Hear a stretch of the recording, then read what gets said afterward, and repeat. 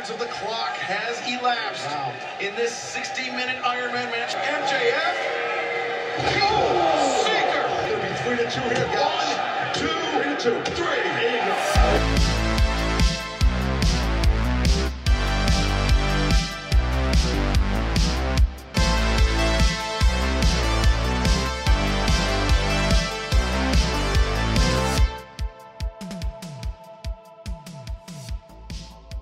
So this is No Sold, episode 40.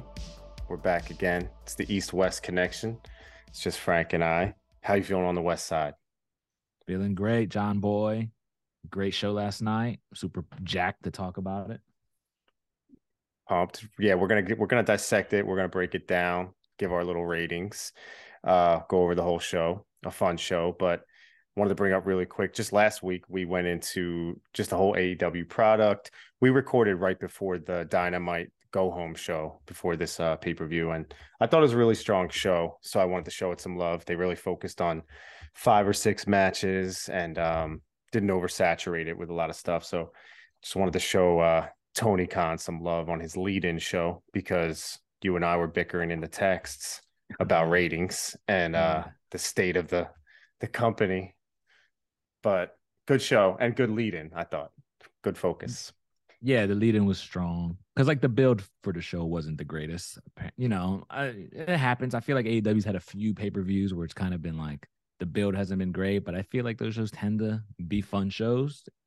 So I don't know. I don't know what that says about the product or wrestling in general, you know, because sometimes all that build, it lets you down. You know, like WWE will have decent build to certain things, you know, and like then you get to the matches and you're let down. We're here to build the builds aren't always the greatest, but you know you're gonna get at least a few banger matches if that's your steez, you know. So I thought last night lived up to it though, because you know the build wasn't great and I was stoked for just wrestling matches, but not like storyline, you know, things happening. But after last night, now I'm like, all right, where are we going with everything, you know? So, you know, it's cool. Yeah. I thought it was a really good show.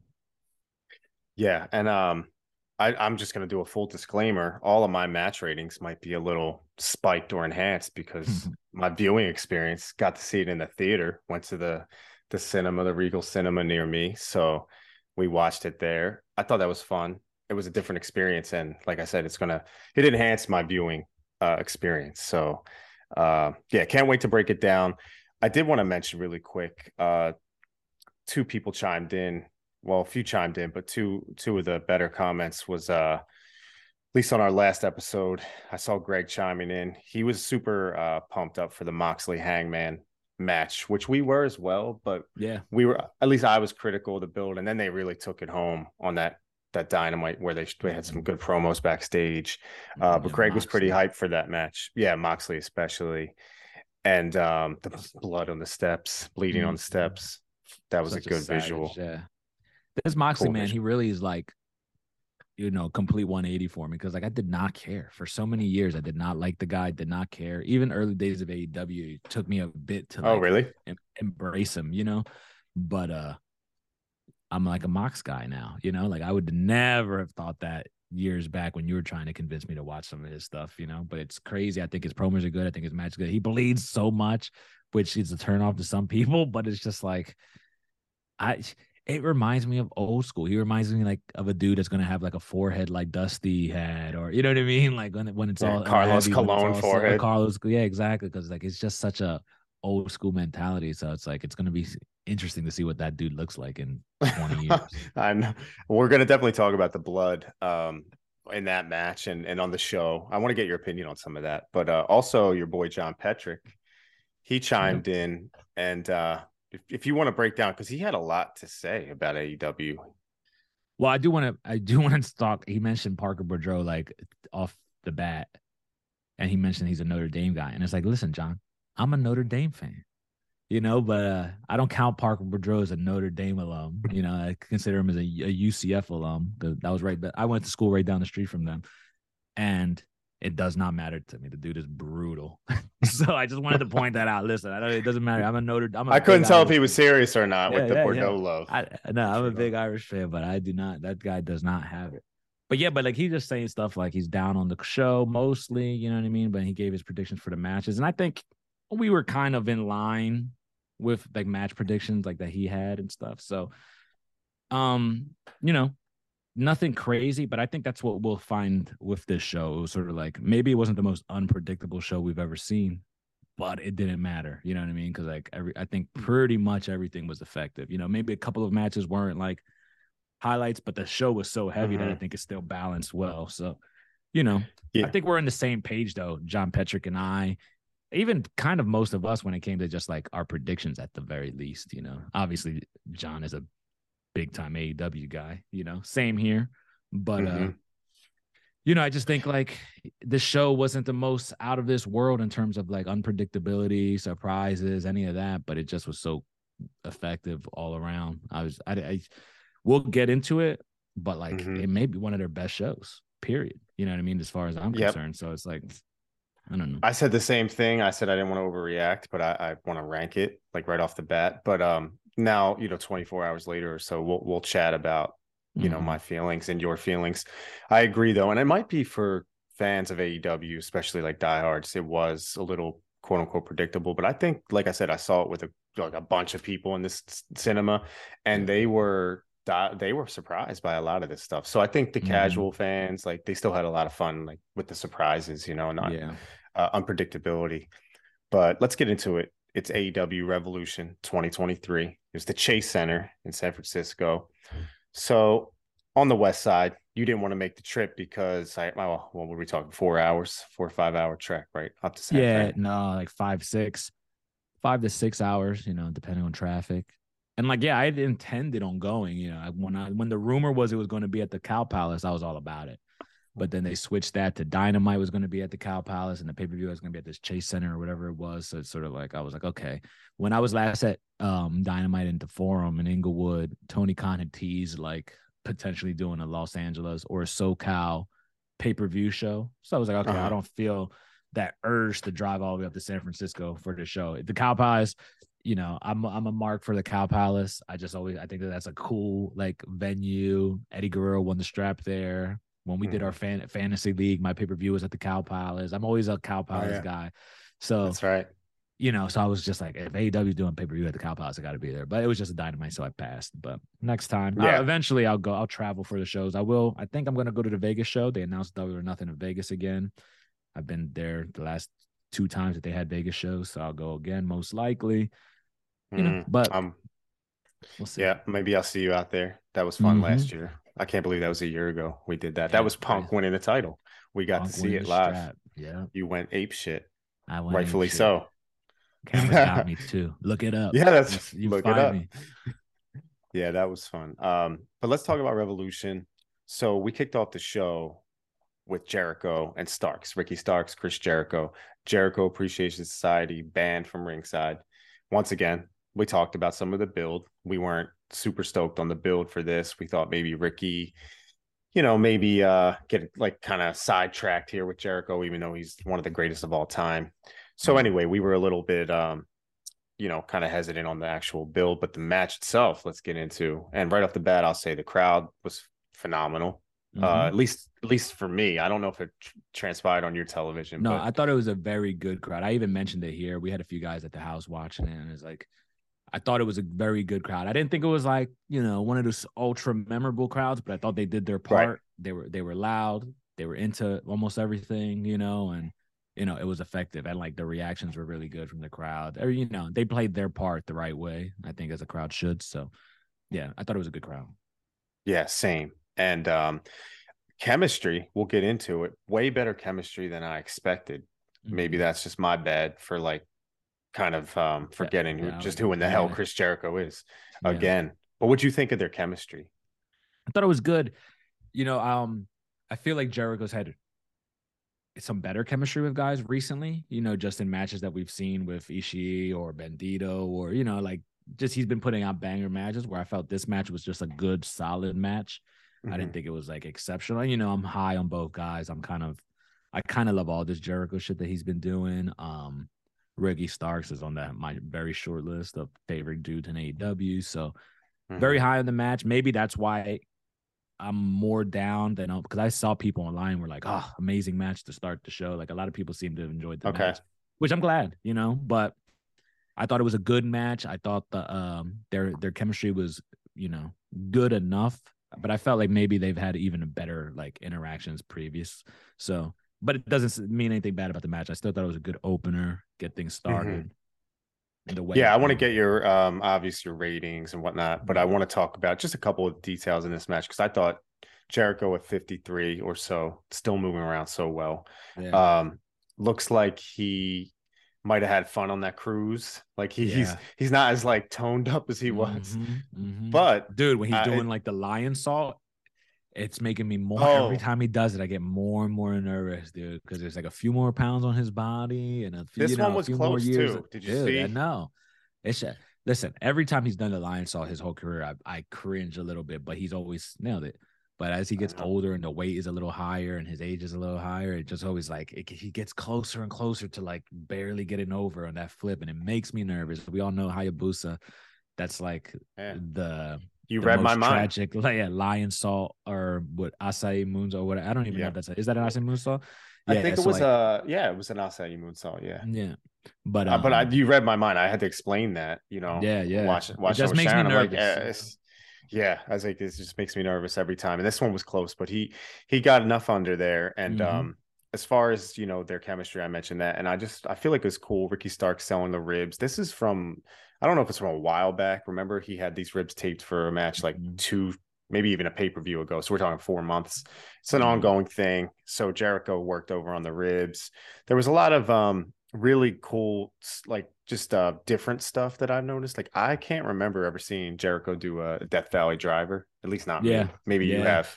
No, I don't know off the top. Yeah, for sure. It's not it's not in his repertoire that you normally see. So no, it's cool. It's just cool to see him do stuff, like, and like I hear guys like Disco or whoever go like criticizing him for like doing too much at his age or his stature. It's not, but that's like, dude, he's just doing it because he can. You know what I mean? Like every time when he has like a crazy match, they criticize him for like, why is he doing this? Why is he selling for these guys? Why is he bleeding for these dudes? You know what I mean? Especially when he was Ring of Honor champ. And they sort of like the guys just likes wrestling at the end of the day. You know what I mean? And it's like he still likes to prove it to himself and to people like, look, I can still do this shit, even if I'm 50 something years old. Is there a better 50 something year old wrestler? You know what I mean? Like I know WWE has some older guys, but like Jericho still feels like he's pulling out some bangers with some of these guys.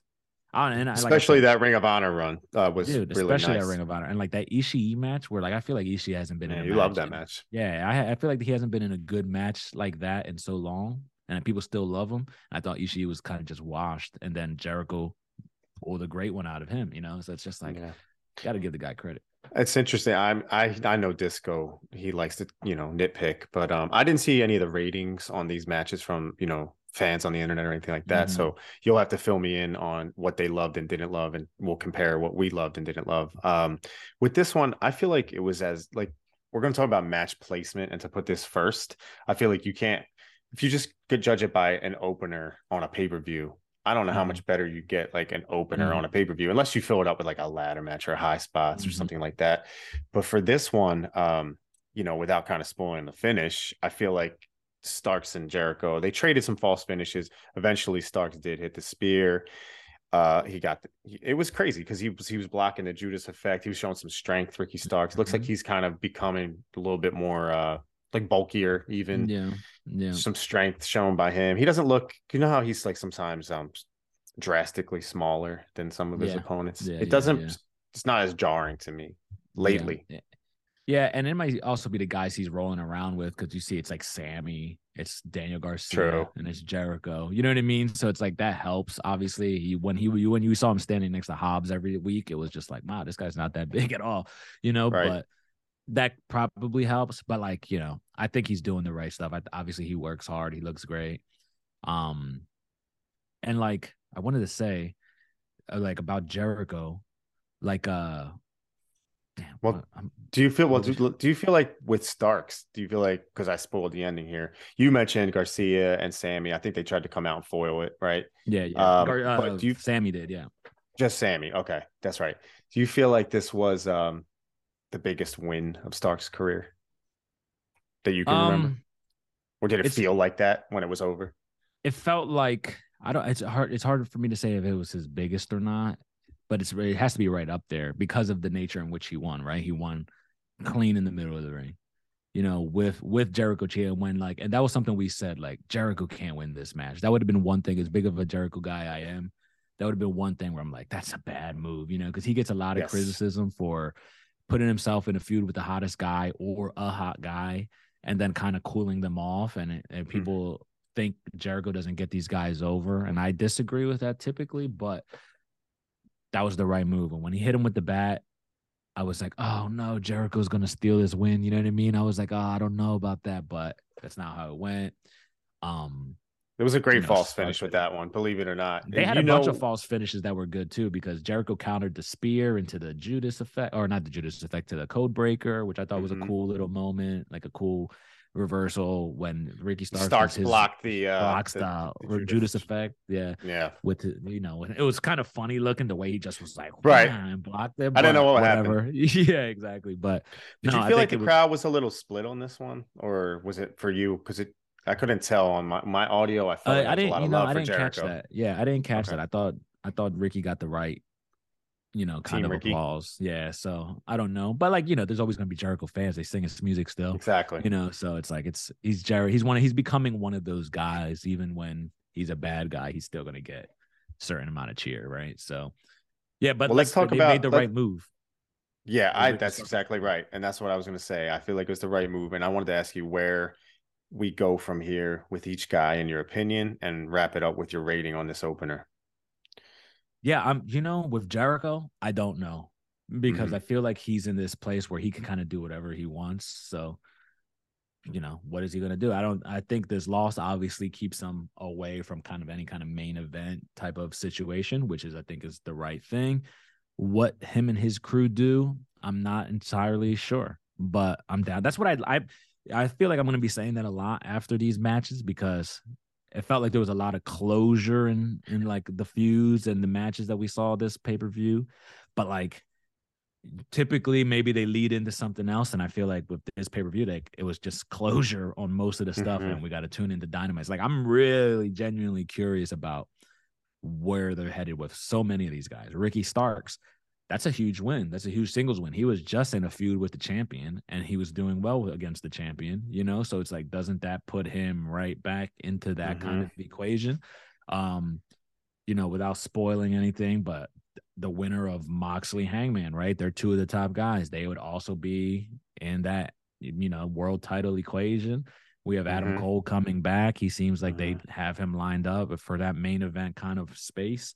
So there's a lot of question marks, with guys after this. And I think Ricky Starks, though, should be, I don't want to spoil anything, but get it, whoever also are the top guys ending the show. I think Ricky Starks should probably be in a program of one of these top 2 or 3 contenders to determine the next guy for MJF, and start a real program, keep them leveled up after such a big time win. What you have this, it is. Yeah. What was your rating on this?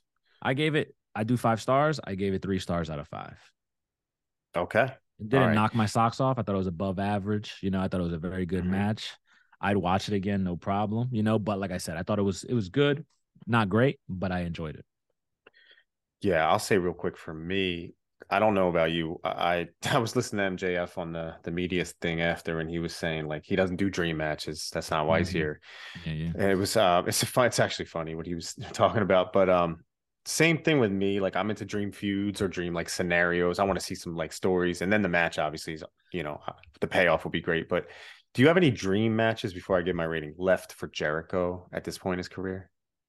Or even Jericho. Dream feuds, anything. Do you want to see him want someone specific lock up with him that you never saw? Or I guess it doesn't make sense, and I'm not even sure that Jericho would want to, because I feel like he's mentioned not wanting to do this, but give me a Christian and his crew versus Jericho and his crew type of situation, especially if we get into that, because I just like both of those guys. Obviously what they do will be very good, and they have younger guys around them, that can also be elevated by this same sort of storyline. I don't know how it makes sense. They've both been heels, gnarly ones at that. So it's sort of like I don't know really how you make it happen. But for me, because like Jericho's done it all, Christian's done it all. You know, we talk about Edge, how he's done it all. It's sort of like, it's no offense to these guys, but it's sort of like, it's a weird spot. I know you would love Christian to win the world title, but I've never been. We'll talk about that. I've never felt like he needed to. You know, it's like I like him in the role of elevating guys. You know, his age and stuff. So I don't know, like something your like that. scenario though, Cool. somehow to get them on the same screen together. Yeah, exactly. I think I mean, even if it's allies, but that's we're dreaming with that. Yeah, exactly. I think that's less likely because of his crew. I don't think Jericho. I don't see Christian in the Jericho Appreciation Society, but no, exactly. But I would still like to see them interact. Yeah.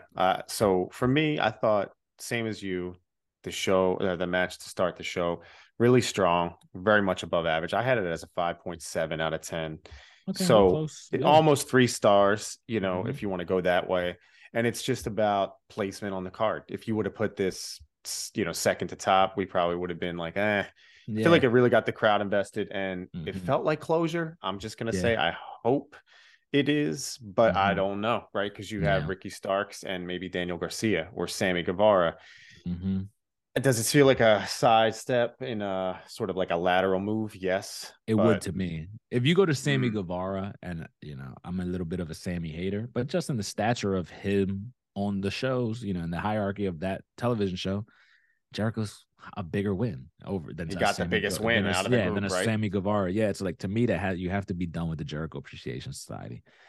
Yeah. For Ricky Starks, those guys could do other stuff. They have a young crew, Action Andretti. Like, you want Sammy feuding with somebody, Action Andretti. He came out, he interfered, he prevented Sammy from doing anything. Okay, let that be a little mini feud or whatever. I don't know if that puts asses in seats, as they say, but but whatever. You know what I mean? Like, get Ricky Starks on the bigger and better things.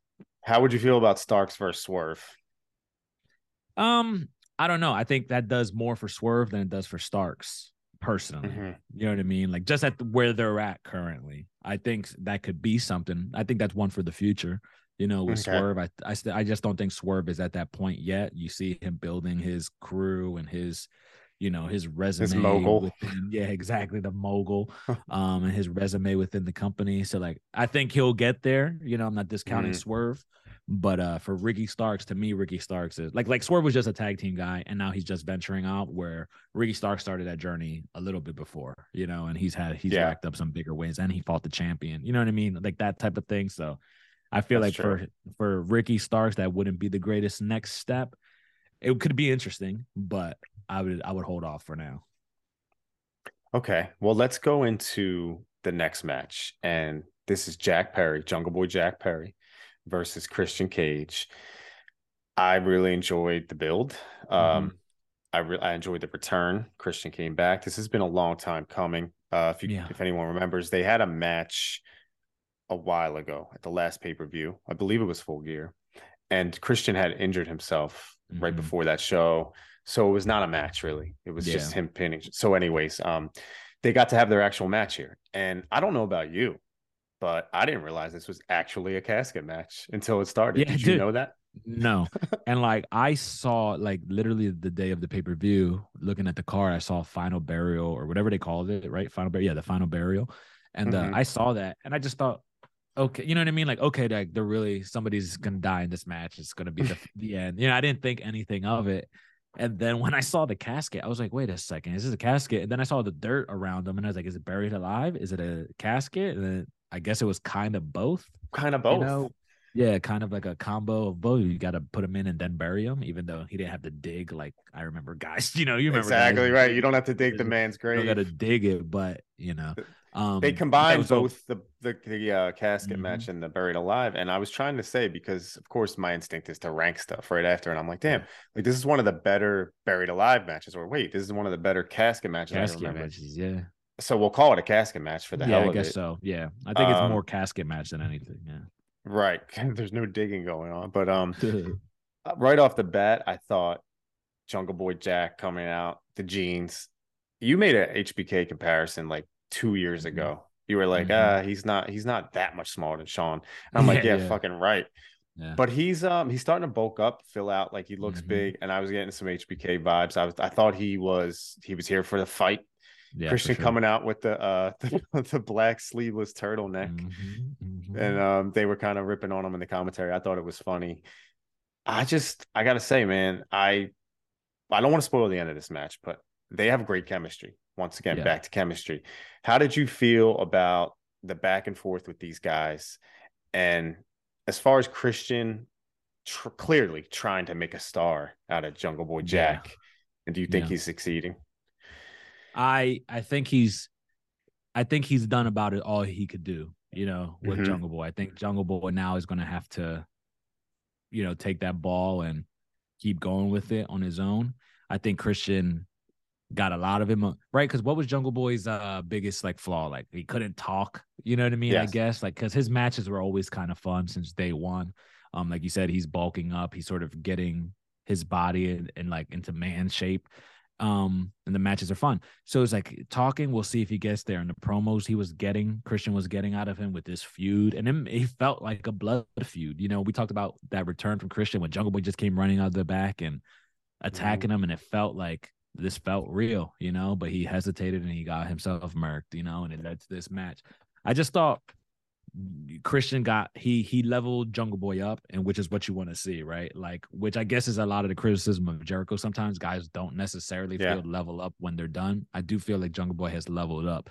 We're genuinely going to find out where he's at now that he's not going to have that crutch of Christian Cage, being his foil, and we'll see what he can do with somebody who's less talented, because most likely whoever he deals with next is not going to be at Christian's level, right? Unless it's another legend or whatever, right? Most likely, no offense to the guy, they could be great, they could be the future, but most likely not going to be Christian's level. So we're going to see if Jungle Boy can carry somebody in a story, can just bounce off another guy storyline wise. We're going to find all this out. But I think Christian, you couldn't ask for more from him, especially with the injury. Even John Petrick mentioned in the comment he left,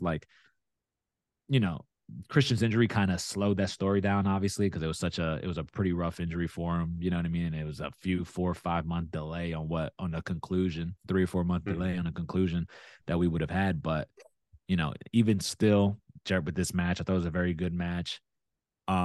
Just below great for me, this match, because I was very into it. I thought give him 5 more minutes so that a little bit more of the drama, the thickness of that drama play out. I probably would have took it to another level. But that said, still thought it was good. Still thought it was violent. This was a very violent show. So I want to bring up the violence. It was some violence matches within the show, but this one I had to write believable violence, because they didn't look like they were taking too much time to set up a spot or set up a weapon or anything like that. They were going at each other hard and right in front of the family. Jungle Boy's family there always makes for a good effect. What you said is truth, though. It's like Christian did all he could. He literally sort of and figuratively held Jungle Boy's hand through this feud and gave him the best feud of his career, I would say, up to this point, at least singles feud. And it was a blood feud, if you want to call it that.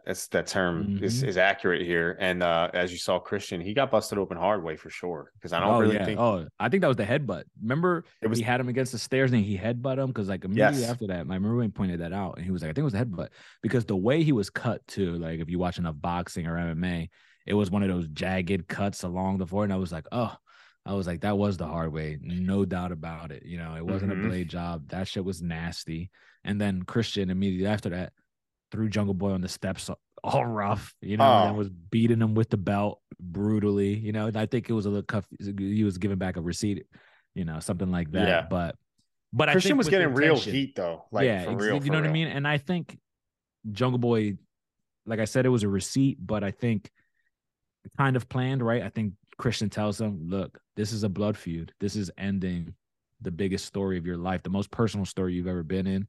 So dig it in a little bit, lay him in. Yes. And the headbutt, maybe didn't intend to break his face open, but that was the match. It was a hard hitting match, both guys. Yeah. So I think that made it cool. It made it feel real. Yeah, I think you're on the money with that. Christian probably telling him lay it in, don't hold back. I liked the Christian blowing a kiss to Jack Perry's sister front row, just Yeah, yeah. healing it up. I just wonder, man, now that let's get to kind of towards the end, they fought up the ramp. Like we said, it's sort of a bury alive cage match hybrid or casket match hybrid. There was a point where they were ramming each other's heads into that casket. And you know how guys, yeah. you know where I'm going with it. Yeah, yeah. Jack did not protect himself. Dude, it's like, put your hands down, bro. Yeah. He went full Brutal. force. And I just was like, man, they're going for it here. They're trying to tell this story. Like you said, they're wrapping it up. This was a father figure. And I feel like he being Christian made Jungle Boy into a man with this feud. It's up to him where he goes from here. I think you're right about that.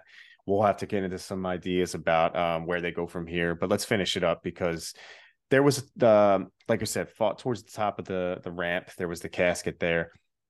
Each guy had the other in the casket at one point. There was some drama closing the lid that we have in these kind of matches. There was a point where Jack Perry had him in the actual casket after he beat him down, gave him a smooch on the forehead as I guess a goodbye kiss. Wish the camera got a little bit better of an angle of that, but it was like the goodbye kiss, closed the lid. Christian then just kind of descended pretty quickly. Yeah, the casket dropped.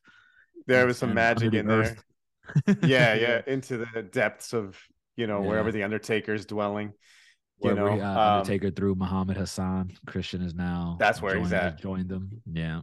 Yeah. Hand in hand. But real like for me, right off the bat, I'm gonna just lump. It might be illegal, but I'll lump the feud and the match into one, and I'm gonna just give this an 8 out of 10.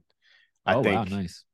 I'm high on it because it was just exactly my kind of thing. Of course, it involved one of my favorite wrestlers of all time, and I'm just really, really happy for Jack because I like him, and I think now I'm hopeful, and I'm kind of optimistic that something more will come out of this. But you do make a good point. Like the next guy won't be Christian. So give me your rating and tell me where you think they go from here. I gave the match 3.75 out of 5, almost a 4, which would have been like your 8 out of 10. I thought about it long and hard. I was like, is this a 4-star match to me? But I just couldn't give, like I said, give me 5 more minutes, little bit more of, exactly what they were doing, just a little bit more of it, a few more minutes. And I think I would have gotten there. But like when the ending did happen, it just kind of felt like, oh, okay, that was the ending. I thought there was still another Christian resurgence, one more battle, but like it wasn't. So that's what keeps it from a 4 for me. But like I did enjoy it. I thought it was good. Where they go from here, like I said, I think I'm going to be saying this a lot because we were talking last night even, and I was just like, dude, I don't know. You know what I mean? Like, I don't know. It's not. We're going to get to more winners, like, and everything affects everybody, right? Like, it's like, that's true. It starts in the main event. He could be moving forward. Is Jungle Boy in the main event, or is the winner of Mox Hangman in the, it's just, there's so much shit that could go on, especially also. Do you think the feud is done? Like, for sure. Yeah, I think so. I think so. You got Luchasaurus lingering too, right? I wanted to ask you too, because I just couldn't remember. Even last night, I was like, what happened to Luchasaurus? Because I thought he was going to interfere at some point. And like, I could be wrong, but I swear that after the cage match with Jungle Boy, has he not been back, or am I wrong? I just don't recall seeing him, so like maybe he's just out because he got murked. I don't know. Because Jungle Boy tackled both of those, mountains, right? He beat Luchasaurus in the cage. Now he beat Christian. So that's got to be the end of it for this whole story, right? Especially if you don't see Luchasaurus come out and interfere. Like if Christian wins, okay, now we're still we're moving on with this. But since he didn't, I feel like you move Jungle Boy on. Yeah. It's a lesson learned for him, man. Yeah, I do want to say the variety of matches on this card is one of the reasons I think it was such a strong show. You had different kinds of matches. This being like a gimmick casket match or whatever. Then we'll get into the next match, which is a trios match. But there's so many different kinds of matches, which really helped it. And there's not a lot of matches, which sometimes is less is more. Yeah. Let's go into this next match. Trios titles. House of Black versus the Elite. Once again, build not the best. It was kind of out of nowhere, but once again, doesn't really matter come game day because on fire right off the bat. I just love this entrance for House of Black with the big flag. Dude, super cool. Yeah, so cool. Very hardcore, like in the music scene, hardcore, even like some of these metal shows. It's like obviously Brody King is in a hardcore band, God's Hate, and then Malachi Black's that, crazy metalhead, black metal, especially, which I'm also into like that type of music. So like these guys are right up my alley. And like that entrance, when I see that banner hanging, it reminds me of being at like a hardcore show because it's just a black flag, essentially. Yep. You know what I mean? With their It's name. the black flag. Dude, I'm into everything about the House of Black. You know that. I've been high on them since the jump. Brody coming in, I was like, I'll give it, give me all of that House of Black shit. Buddy Matthews, his name is terrible, but I've always thought he was super good. And I thought he had a lot of moments in this match to shine, which I was happy for him because I'm like, dude, I think he's as good as anybody, but he just lacks that maybe that it factor, and also his name is kind of might be the name, just might be the name. Yeah, exactly. His name is brutal. So it's like, doesn't do himself any favors with that. But like you said, this match, right? Like, let's get into the match in a minute. I do want to talk about, obviously you have the Elite's entrance, which I'm a mark for. So it felt like good versus evil here. Literally, they did such a good job depicting that. Even with Julia Hart and her attire, she looked great coming out. She's a big part of the act now, and I actually think it completes the act. Yeah, me too. Or at least adds to it. Yeah. So you're also, rooting I was interest. very surprised by the crowd. The crowd. I was going to ask because you're rooting interest, and then the crowd's rooting interest. Yeah, I was like all about House of Black, and obviously Kenny Omega and the Young Bucks are very popular. But I thought the crowd was kind of like all in for the Elite, which surprised me. I was like, but it's good, right? They're the faces, I guess, of this storyline. Like, they were doing pro wrestling crowd shit, which I can appreciate sometimes. Cheering the good guys and booing the bad guys, but right. House of Black, we're still getting plenty of cheers, like within the match, like respectable cheers, because everybody likes those guys too. It's just, you're just going against the top boys, so it was cool. The match was super cool. It was cool. The visual of these 6 men like standing, face to face right off the bat is cool. But then as far as the action, it'd be impossible for us to break down the action in any kind of Young Bucks Elite match. But the knee strikes I had to circle because there were a lot of them and they were fast, furious, a lot of knee strikes. The crowd was very invested. I feel like I don't want to get too off track, but I want to ask you about this because I think this is his last match he's calling on the show. But Jim Ross, he's in the booth with Taz and Excalibur to start the show. And I just don't, it's a little too fast of action for him. And I'm not somebody that's going to like rag on Jim Ross because a lot of people give him grief. And I don't love that because, like he's I up love there, JR. man. Yeah, exactly. Like I love JR. I understand he's not in his A game anymore, but like, you don't catch me talking shit on JR, because he's my guy, so it's especially hard for you. Me It's your guy. It's hard for me to shit on him too much, but like, I hear what you're saying, but I'm at the point with that AEW announce team that like, I think Tony Schiavone's great. And I think Excalibur's great. And then I think there's JR and Taz and like whoever else they have. So like they interchange them so much that I don't even, for my ears, it's sort of like you move one guy out and you insert Taz, you move JR out and Schiavone, like it's just it all kind of goes with what I think of as AEW's commentary team. I'm just so used to it. So like I tune JR out. He's definitely not giving the iconic calls anymore. Like he had that call where I likes to call the girl the Jezebel. He had that with the Julia Hart. So exactly. That's still, and I was thinking, oh, JR's still here, like he's doing the thing, the JR of the Attitude Era thing, and it's just such like fast action, and it's just nonstop and wild. Brad, I want to point out. I want to point out though, which I didn't realize how much I was into it until I saw them standing across from each other, was Kenny Omega and Malachi Black sort of like face off. You know what I mean? Yes. Like at one point they squared off and I said it out loud. I was like, oh man, I was like, this is kind of like a dream match for people. And I think Taz, said it like immediately after me. It's like, this is a dream, or Excalibur, this is the dream match, and it's like, I've been high on Malachi Black since he was Aleister Black, and like, Did you like Tommy End? Did you know about Tommy End? I didn't. I was not aware of him as Tommy End. Okay. I wasn't in the scene at that point, but I wasn't.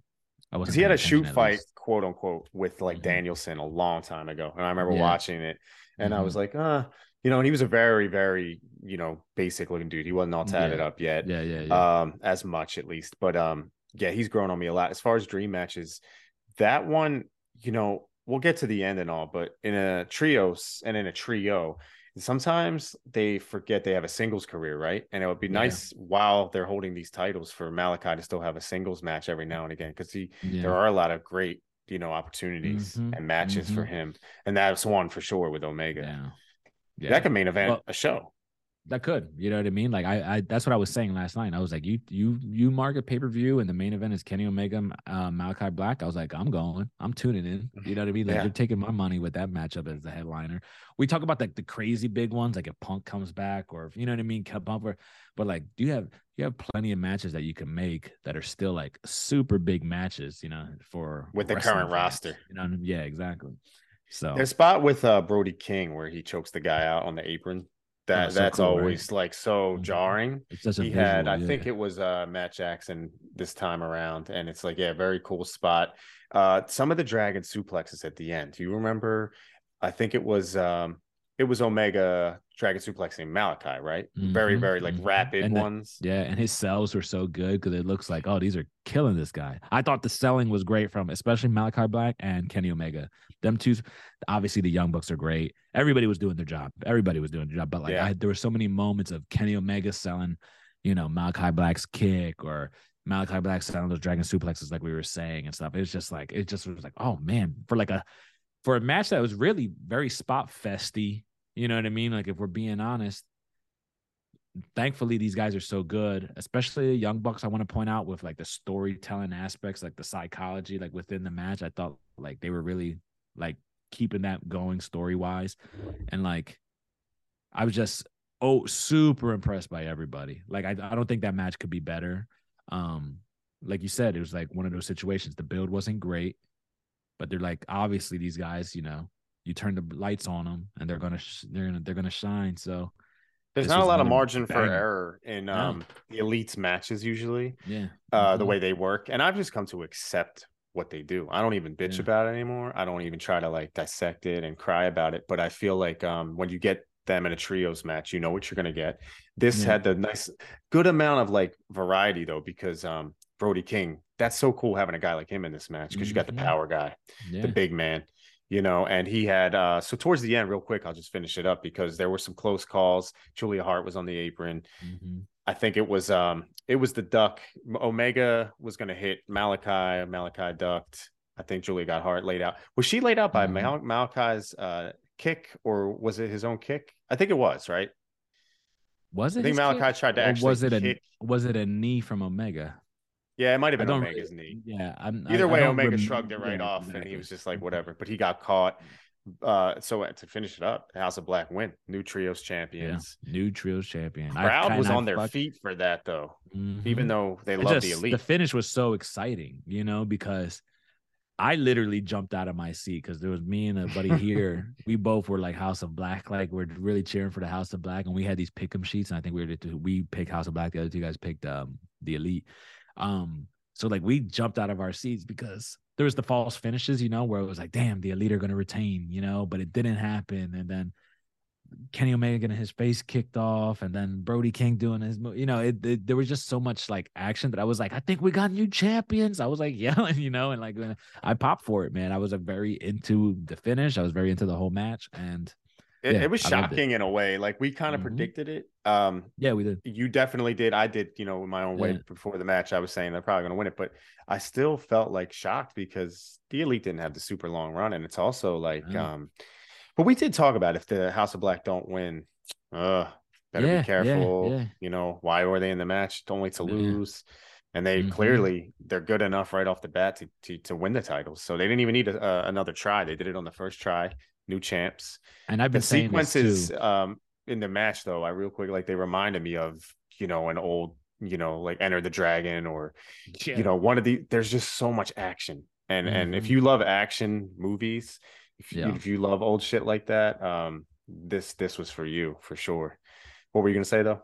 No, I was just gonna say like these guys, like that's the win they've so desperately needed, like they've been beating up guys, and every time Malachi's been in a big match, he loses. Brody King had a moment when he was doing that stuff with Darby, when he choked Darby unconscious and was beating his ass everywhere, but then that kind of went away, and then Malachi left for a little bit. And like we obviously been saying, like they need something, like they can't just keep losing these. And instantly with a match like that, and then they come out as the champions, beating Kenny Omega and the Young Bucks, it's sort of like it establishes them as like top tier. Like, who's fucking with them? You know what I mean? Because they're a unit. Yeah. And Who they're a can beat them? championship unit. Yeah, exactly. You know what I mean? And it's like, and Malachi Black was going toe to toe with Kenny Omega, who was maybe the best champion AEW's had so far, you know? So it's just like, it puts you to me, it was like the right thing to do. And it puts them automatically in that spot where you're like, you were saying, hopefully they still have single matches because, yeah, they're not going to have these trios titles forever. But I would like to see a dominant trios run now, right? We haven't had one yet. The Elite got it, got suspended. So they gave it to the Lucha Bros or Death Triangle, I should say. They lost it pretty quickly once the Elite were back, and now the Elite lost it pretty fast. So it's like, okay, I don't need Malachi Black to be fighting for the title like next month, but him having these belts and like a dominant reign with his crew should elevate him to that point, and I'm hoping that's what they do. Well, your boys, the Death Triangle, they had a 126-day run, which clearly came in the heels of the Elites thing with Punk. So they were given the titles and ran with them, and honestly, usually had some of the best matches. I think it'll be one for the record books of their little run because they genuinely established these titles. It was supposed to be the Elite, but I think the Death Triangle kind of established them. And now with the House of Black as champs, I'm with you. I hope it's a long, long, long run. You think about trios that could challenge them, and I was never super high on these titles to begin with, but now that they're here, I like it. You know, I think about the Blackpool Combat Club, like. You don't know where we'll go because we've already talked about it. We don't want to spoil finishes, but Moxley might be freed up with potentially Danielson and Yuta. Who knows? But as far as them, I don't know who else can mess with the House of Black. Dude, and even Claudio too, because I know he's the ROH champion, but I think he could lose that belt to Eddie Kingston. They're like leaning that way, and it's like I think he could lose that belt to Eddie Kingston. So I don't know, you know, like I don't love trios belts either, right? Like it's not. I'm more traditional, I guess, when it comes to the titles. Like I don't need all these new gimmick titles or whatever, like 3-man teams or I don't know, whatever. I like a mid-card belt. I like a world title. I like tag team titles. You know, like I don't need too much more than that. Maybe if there's a second kind of mid title, I'm okay with that. But AEW is a company with so many trios teams. Like even if you don't love them, right? Like even if you don't love them, because the Acclaimed could be in a trios team with Billy Gunn. You know what I mean? Like the Best Friends are trios team. You know, we still have Death Triangle. We still have, you know, there's so Jericho many Appreciation. There's a lot of Appreciation. There's so many options that would still be like, okay, I would tune in to watch that, you know? So that's a company that can take advantage of a trios title. And so far the shit's been cool, right? Like we said, Death Triangle is cool. The Elite are obviously going to be cool. And like now House of Black, I think are the coolest yet. So I think it's let me get your rating on the match real quick so we can move on to the next match. But what you have this? Extremely high on this match. Heart and mind. Which heart and mind. Yeah, heart and mind. I gave it 4.5 stars out of 5. I respect it. Loved it. I was like, I respect it. it. I thought this was good. It felt big, bro. Yeah, like it did. And then like the result I wanted, and like you know that always helps. They popped me too because I was like, oh, it's not gonna happen. I don't like the way this is trending. And then they got it back and they win the stamps. And I was out of my seat, so you know that doesn't happen all the time. Get you out of your seat. Exactly. Yeah. So 4.5 stars out of 5 for me. I like it. Yeah, and we're obviously rating these matches as fans. Like we're you know we're gonna obviously rate with our heart sometimes, hence my last rating with the Christian match. With this one, I'm actually not super far off. I had a 7.4 out of 10. Okay. And that's for trios matches in general. I'm never usually this high, but it felt very big. It literally jumped off the screen at me, some of this action. I was you know, my head was spinning, but in a good way. And the variety of the contrast of styles. We talked about where they go from here. We'll find out. I think it was great. And once again, well laid out card. This is my kind of big compliment is just the way it's paced, this show. Yeah. And this was another bring 'em high. And for the next match, this was a triple threat, more variety, different kind of match now. 3-way. We'll call it a 3-way dance here. Saraya versus Ruby Soho, Jamie Hayter, women's world title, Jamie Hayter being the champion. This build we were critical of. Well, I was critical of because I don't really know exactly what exactly is going on. It's pretty clear to see, but I just feel like they didn't do the best job explaining it.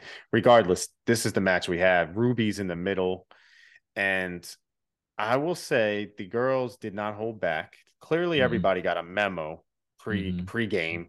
I think it was like Tony Khan must have said, it's WrestleMania season. Yeah. Let's not be forgotten.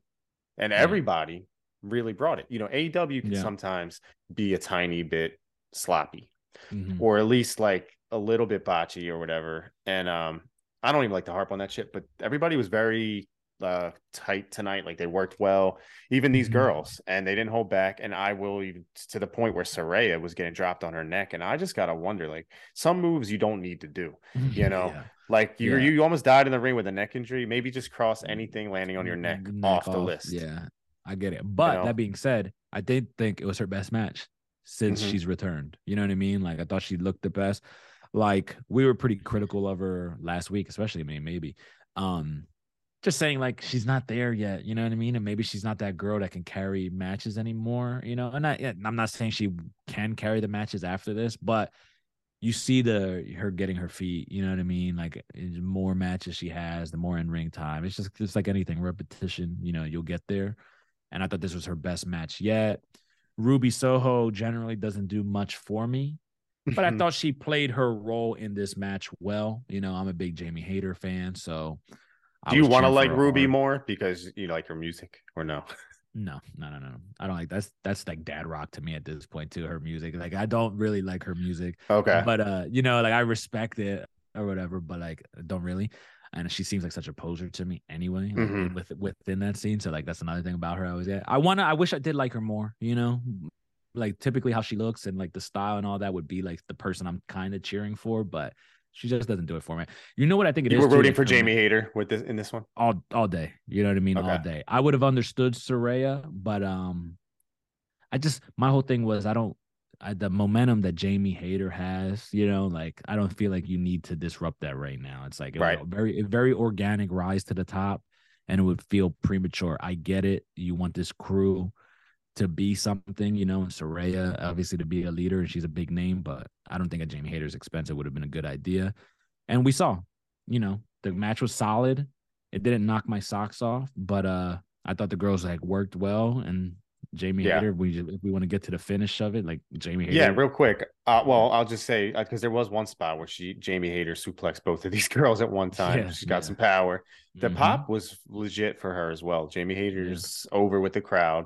And I wanted to point out my respect for Dr. Britt taking a step back and just like letting this whole, because that's it's necessary. You can't be this division forever. So these girls are shining, and the DMD step back. I like that. I'm usually not a fan of triangle matches, triple threat, whatever you want to call them. This wasn't the longest match. It clocked in at 10 minutes, and it's a lot to fit in 10 minutes with three girls going at it. But yeah, Jamie Hayter did end up getting the win. The Saraya rust looked like it's falling off that you spoke about. I just, my problem with it was the post match. And let's see what you think. But basically, after the match, it was Saraya and Tony Storm were jumping Jamie Hayter. However, it worked out. Ruby Soho ended up aligning with Saraya and Tony Storm. Right. So they're together now. And like, I guess it's just got to be looked at. Well, she's frustrated post match. It was maybe an impulsive decision. Because if it's like a plan, well, why didn't you girls just team up the whole match? Right. Yeah. And like, I know what you're saying as well. Cause like, I get that. It was sort of like, cause she helps her. Then she does the double swerve, right? Where she just. Oh, right. She helped her first. She helped her first. And then she kicked her face off when she was yelling, like, this is my house or whatever. And she joined her girls, right? The new NWO. But why I like it is because it didn't feel, I know what you're saying, like if they're going to do that the whole time, but I don't think that was the intention. I think the way the match ended is why she does it, because there's times where like it felt like it was Jamie and Ruby against Saraya and Tony Storm on the outside, and then Jamie Hayter rolled up Ruby and like stole the win from her, and you see Ruby Soho in the corner like, fuck. Like, she just did that shit to me. You know what I mean? Like, at the end of the day, it's everybody for themselves, And I think she just said, fuck it. You can't beat them, join them. So more of an impulsive decision. Yeah. That's how I took it, which I think. That's probably what it was. Because I was thinking the other thing wouldn't make sense at all, right? Yeah, obviously, in a world of wrestling. But, for still predictable. you know, because we kind of were Right. saying Ruby joining the WWE girls to be like these outsider types. You know what I mean? Like we did kind of predict that, and ultimately that's where they went. But like Do I you said, I think think of the roll up in the Tony match. Storm is a WWE girl? I Like, do okay. not, yeah, like not the way Paige was or Saraya, you know what I mean, or even Ruby Soho, but I do think she has that like scent to her, you know, because she was so Okay. NXT to me, you know, and like Hmm. maybe the main card she didn't get the shine maybe she deserved or whatever, but as her NXT stuff, she was very prominent. So I still think of her like in that space in my brain, you know. So Okay. Because which I guess she's one of the only other girls on the roster that's got that the mhm. WWE roots, except for maybe like Serena, but that was a long Yeah, time but ago. that's so long ago. Yeah. Yeah. But yeah, anyway, the match ended. Like you said, Ruby Soho ended up aligning with Saraya and Tony Storm. That looks like the crew going forward. They'll be spray painting green Yeah. L's on girls. I'm curious to see where it goes because now at least it looks like they established what they wanted to Mm-hmm. now, right? With their Mm-hmm. new group or new trio or whatever, new stable. What you have this match rated? I gave this one 2.5 stars out of 5. Put it Okay. right there in the middle, average.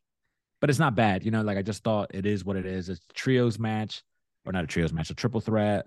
You know, Ruby, she going to do so much for me. Saraya, like we said, she's, you know, finally getting, you know, finding her place back in that ring, but you know, not quite there. It wasn't like she looked so amazing. She's Right. looking better.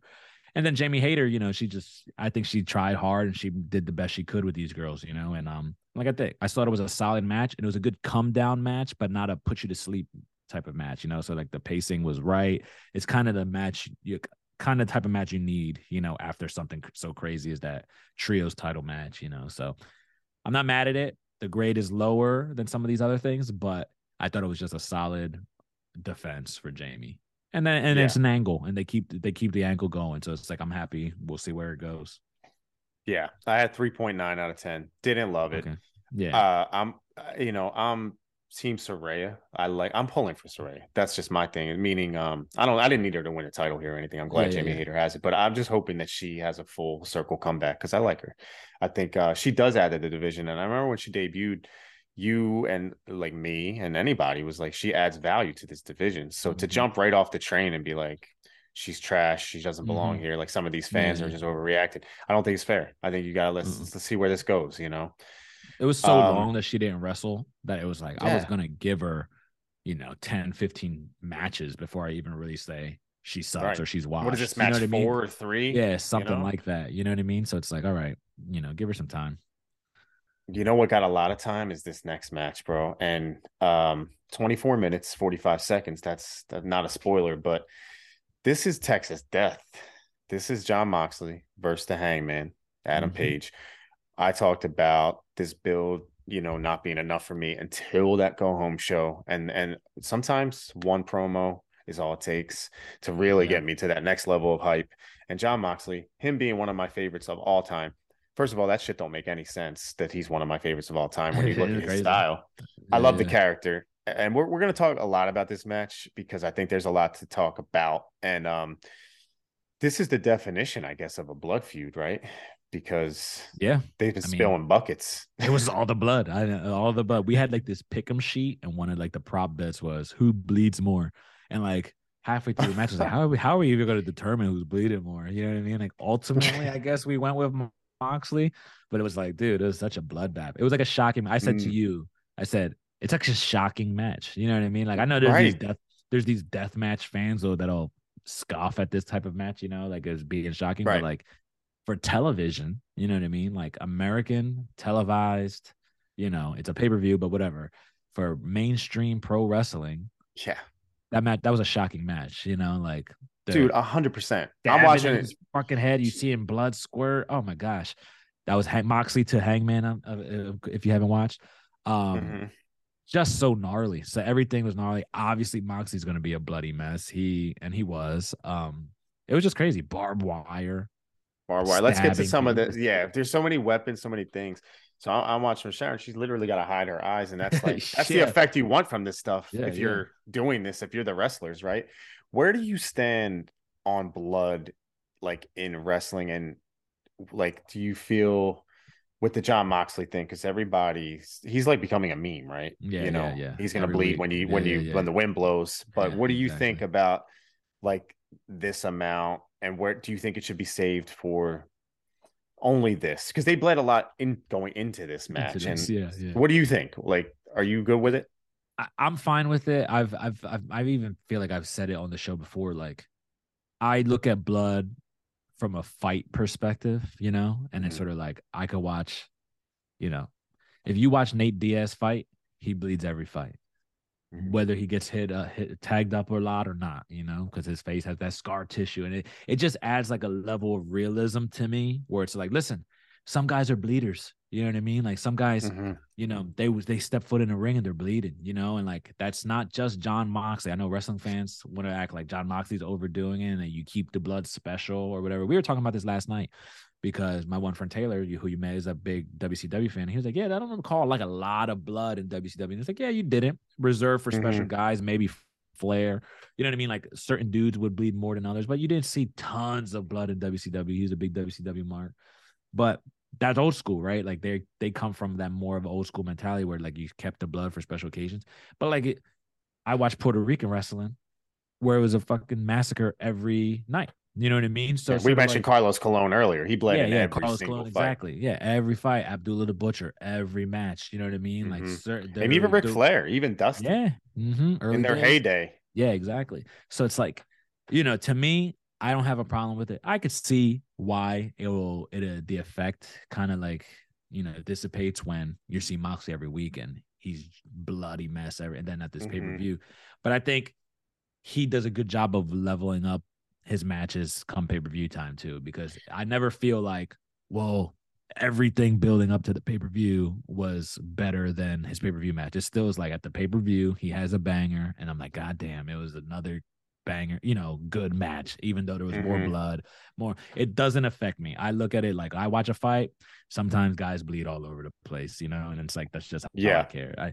I'm not so old school with the blood. And I grew up watching ECW and shit. You know what I mean? So it's sort of like, Exactly. Yeah, mm-hmm, we're desensitized to it in some way, but then there was a while there because we didn't have AEW, and I was mm-hmm. not like I had a phase when I was 19 years old where I would watch CZW because I was Yeah, curious, and I mm-hmm, had friends that worked there, and I was like sort of okay with watching it. Like it yeah, didn't yeah, bother me. But yeah, then there's yeah, that long period where you're watching WWE or you're just out not even watching wrestling, yeah, and then you forget that there's buckets that are bled some matches in some of these indie mm-hmm, shows and shit like that. Let's talk about this match real quick though, because there were a lot of weapons, barbed wire knuckles mm-hmm. for John Moxley at one point, wrapping it around the wrist, or I think it was Hangman, but even that was jarring.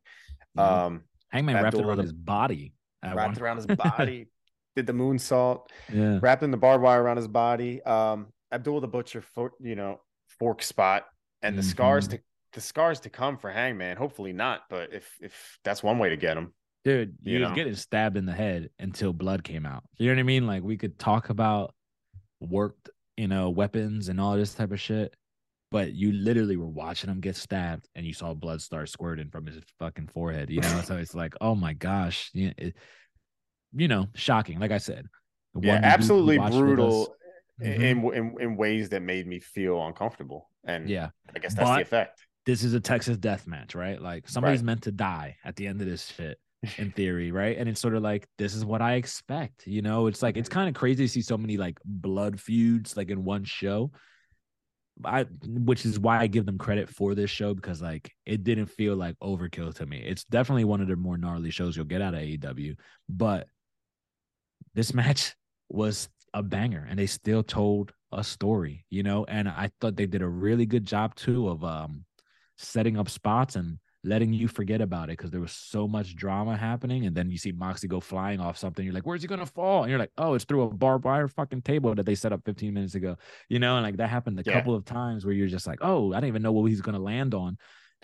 And I thought they just did a real good job of like hiding their spots, like, teasing spots, teasing violent shit, doing extremely violent stuff, bloodbath, but it still felt like personal. It didn't feel like it didn't feel barbaric. It just felt like they're reaching a conclusion one way or another. Yeah. This is another match that I loved it. I actually loved it. We were high going into it, like in terms of the match. We knew this was going to be one of those bangers. I think even Mortis in our comments said maybe this would be his most anticipated match, or he thought this was going to be the best match. Like, I thought on going into it, if you would have put a gun to my head, I would have said this will be the best match, and I think it shows how good the card is that I don't have it as my best match even, but you know what I mean? But I still think it was super good. Yeah. And I thought the ending was cool, but I didn't love how they got to it with Moxley wrapping the chains around himself. You know what I mean? Like he wrapped the chains around himself, and then he ends up, if we fast forward to the end a little bit, he ends up getting hung by the chain by the hangman. The hangman hangs a man to win the match, and I thought it was a cool visual, a cool spot, and it was like it took that kind of extreme move to finally get Moxley to tap, which I thought was a cool moment because he tapped like kind of right away, which made it feel like even more legit. Because like, dude, you're getting choked out by a chain, you're being hung, not boss man style where it's like by your collar, you're being hung by these chains. Yeah, that was his eyes were bulging, it was really wild to see. I wanted to do a little bit more detail in the match because I wanted to say, I skipped over it. Hangman coming out to different song. It was epic entrance. For epic sure. Entrance. Ghost Riders from the Outlaws, old school song, and I thought it was he was here for. Look, he's been knocked out by Moxley. Legit. We watched it. We thought his career might be in jeopardy. Yeah.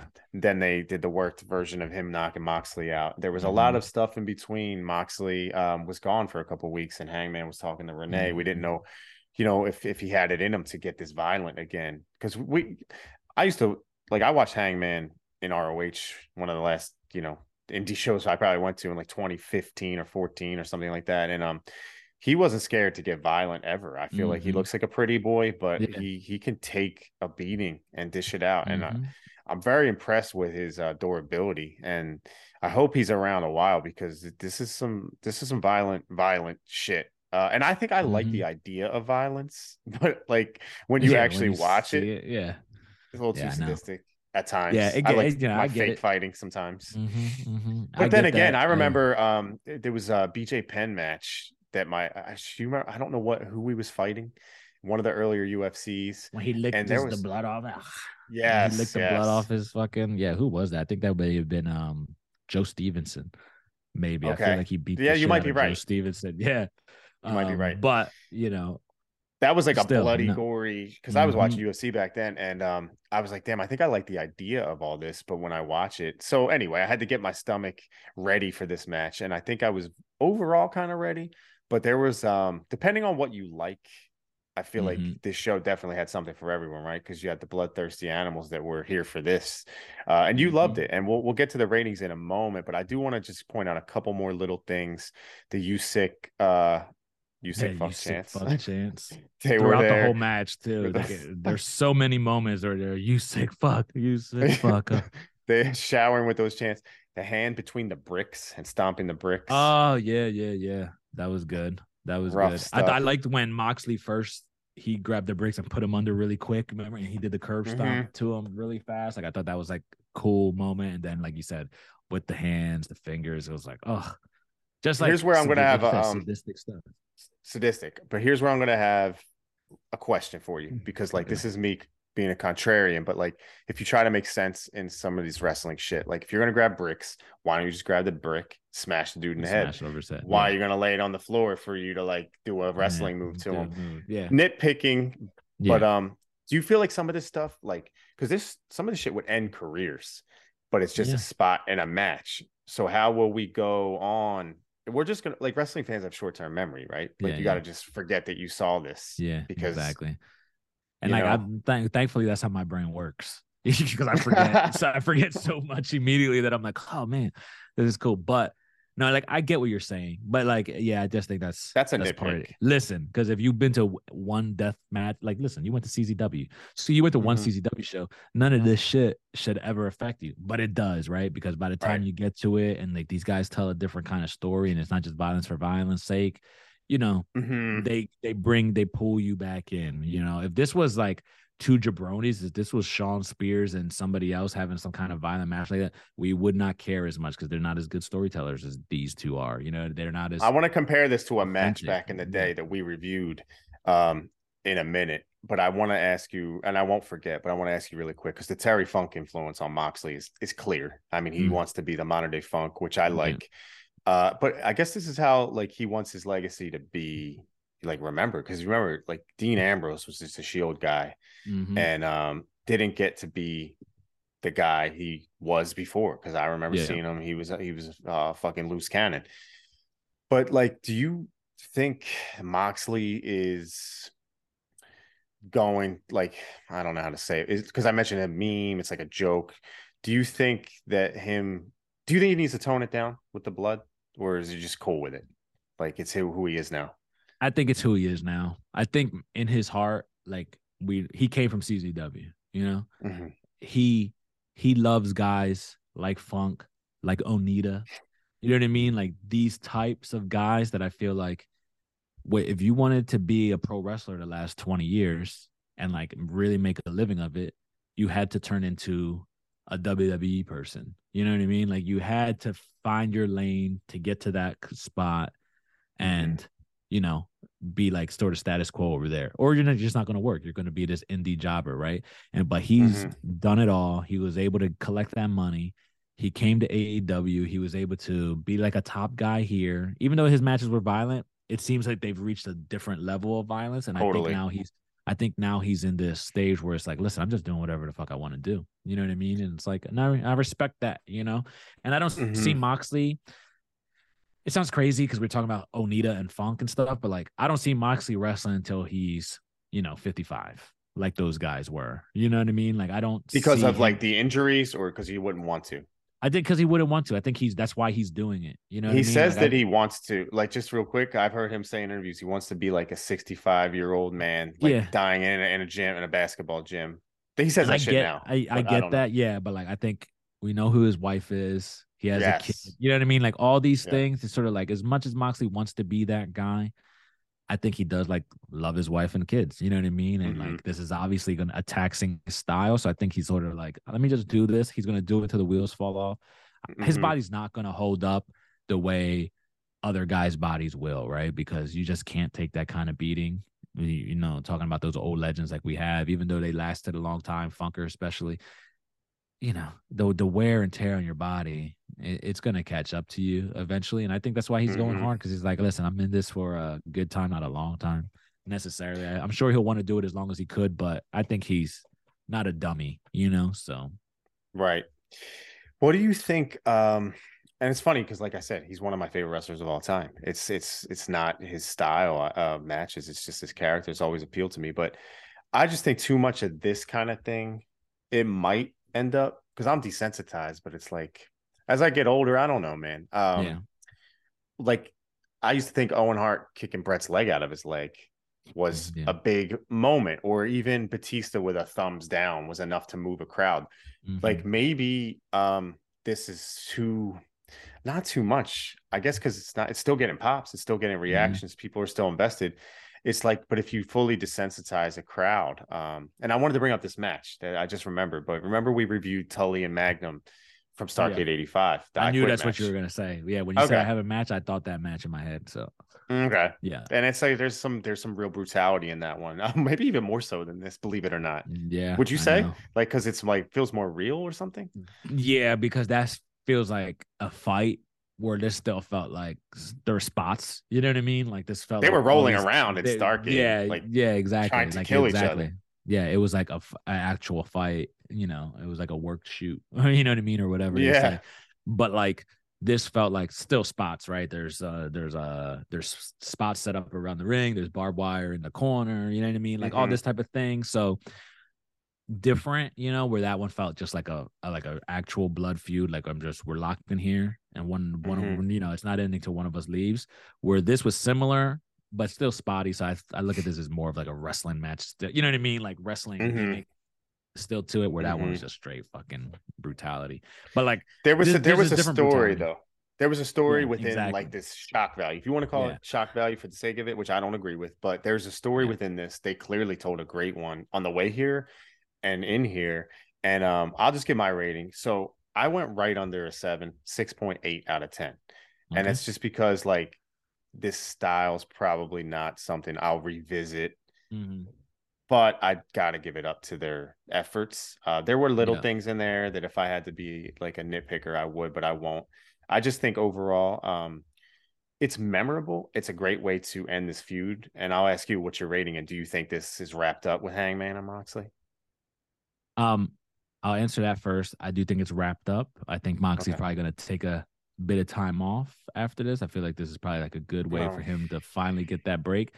And I think that's what's gonna help him with this style, like you were saying. Like, are you gonna get tired of it, or does it become like, desensitized? Do you become desensitized from it? And I think he's gonna take a break right when maybe people may be starting to think, okay, how many of these are we gonna do? This guy will mhm. probably be off for several months. When he comes back, I have to build to another program, and then we'll be ready for another Moxley bloodbath with somebody at a pay per Mhm. view. You know what I mean? By the time the next one comes around or whatever it is. So that being said, I love the match. I gave it a 4.25 out of 10. Okay. So you're Out of 5, I what's mean, that like? sorry, 4.25 Four. out of 5. I'm sorry, not out of 10. No, no, that yeah, I That would be a got you. terrible. Yeah, but like no, so like No. I gave it a So really you're high up near score, a man. 9 or something like that. It's You're up in an close. eight and a Yeah, it's like half it's area. over 8. Yeah, so Hmm. yeah, Okay. I enjoyed it a lot. Yeah, I guess a 4.5 would be a 9. So this is an 8.5 in Do on you your think that scale. this okay. Do you think this match will be considered like a like a cult classic or like a legendary death I do. match? I do, Okay. and because when you were texting, you were saying like gasp in the movie theaters, and like Hmm. they were showing the crowd around. And there's people like, you know, there's people that are not gonna forget. The people who were there are not gonna forget this match, right? Like one of the guys that was watching here had never watched an AEW pay per view. It was like he's just started getting into wrestling, Oh. coming over to our place watching Dynamite. Now he watches Dynamite every week, and then this was his first pay per view. So it's like for him, he's not gonna forget that shit. You know what I mean? And even I was like, oh my god, covering my, and we've seen it Yeah. all. And like, so for We me, right, right. yeah. So for me, it's gonna stand that test of time. I believe it's so good, and like Hangman, of course, he's probably gonna go on to be a big star in pro wrestling. So like this is like a Hmm. huge win, and it's one of those seminal moments. I think, and obviously he's already been the world champion, but like these kind of matches just make guys, right? Like, so I just think this is one of them that's gonna last. Like you said, cult classic is probably what it's gonna Right. be. And I would rewatch this just for shock value. I'm probably gonna show like my girlfriend just because it was insane. You know what I mean? Like that type Right. of thing. And I really I enjoyed it. get you. We thought it was gonna be a banger. Anybody who was hoping that this would be a good match going into it or had it pegged as like their match that they were going to keep an eye out, I'm sure they were satisfied with it. I don't think anybody Hmm. who's going to comment on the video or who watched that show was like, well, not what I expected. Everybody, I think, got their money's worth with that matchup. And yeah, I think it's going to stand the test of time. Yeah, and it was less built out of like hatred for each other. It was more out of Mm-hmm. like I gotta Yeah. like get you out of my life, right? Or Mm-hmm. I Like gotta trying to one up each other. Like they're like, listen, right. especially with Moxley kind of calling Hangman out that way especially after he knocked them out, saying like you're not built like this, Hmm. and like all that. Like I think all that matters. Do you go back and watch? Well, you don't go back and watch a lot of shit. I do WWF stuff like once in a while, old school for sure. But like Terry Funk, Cactus Jack, that IWA stuff. That when I was younger, I could watch it. Even like Onita and Hayabusa, that exploding Yeah. cage shit. When I was younger, I watched it and like it didn't even mess with me at all. But like, do you go back Mm-hmm. and watch that stuff now, or do you like not really Yeah, like like to? every now and then, you know what I mean? Like Okay. every now and then. It depends on what mood I'm in.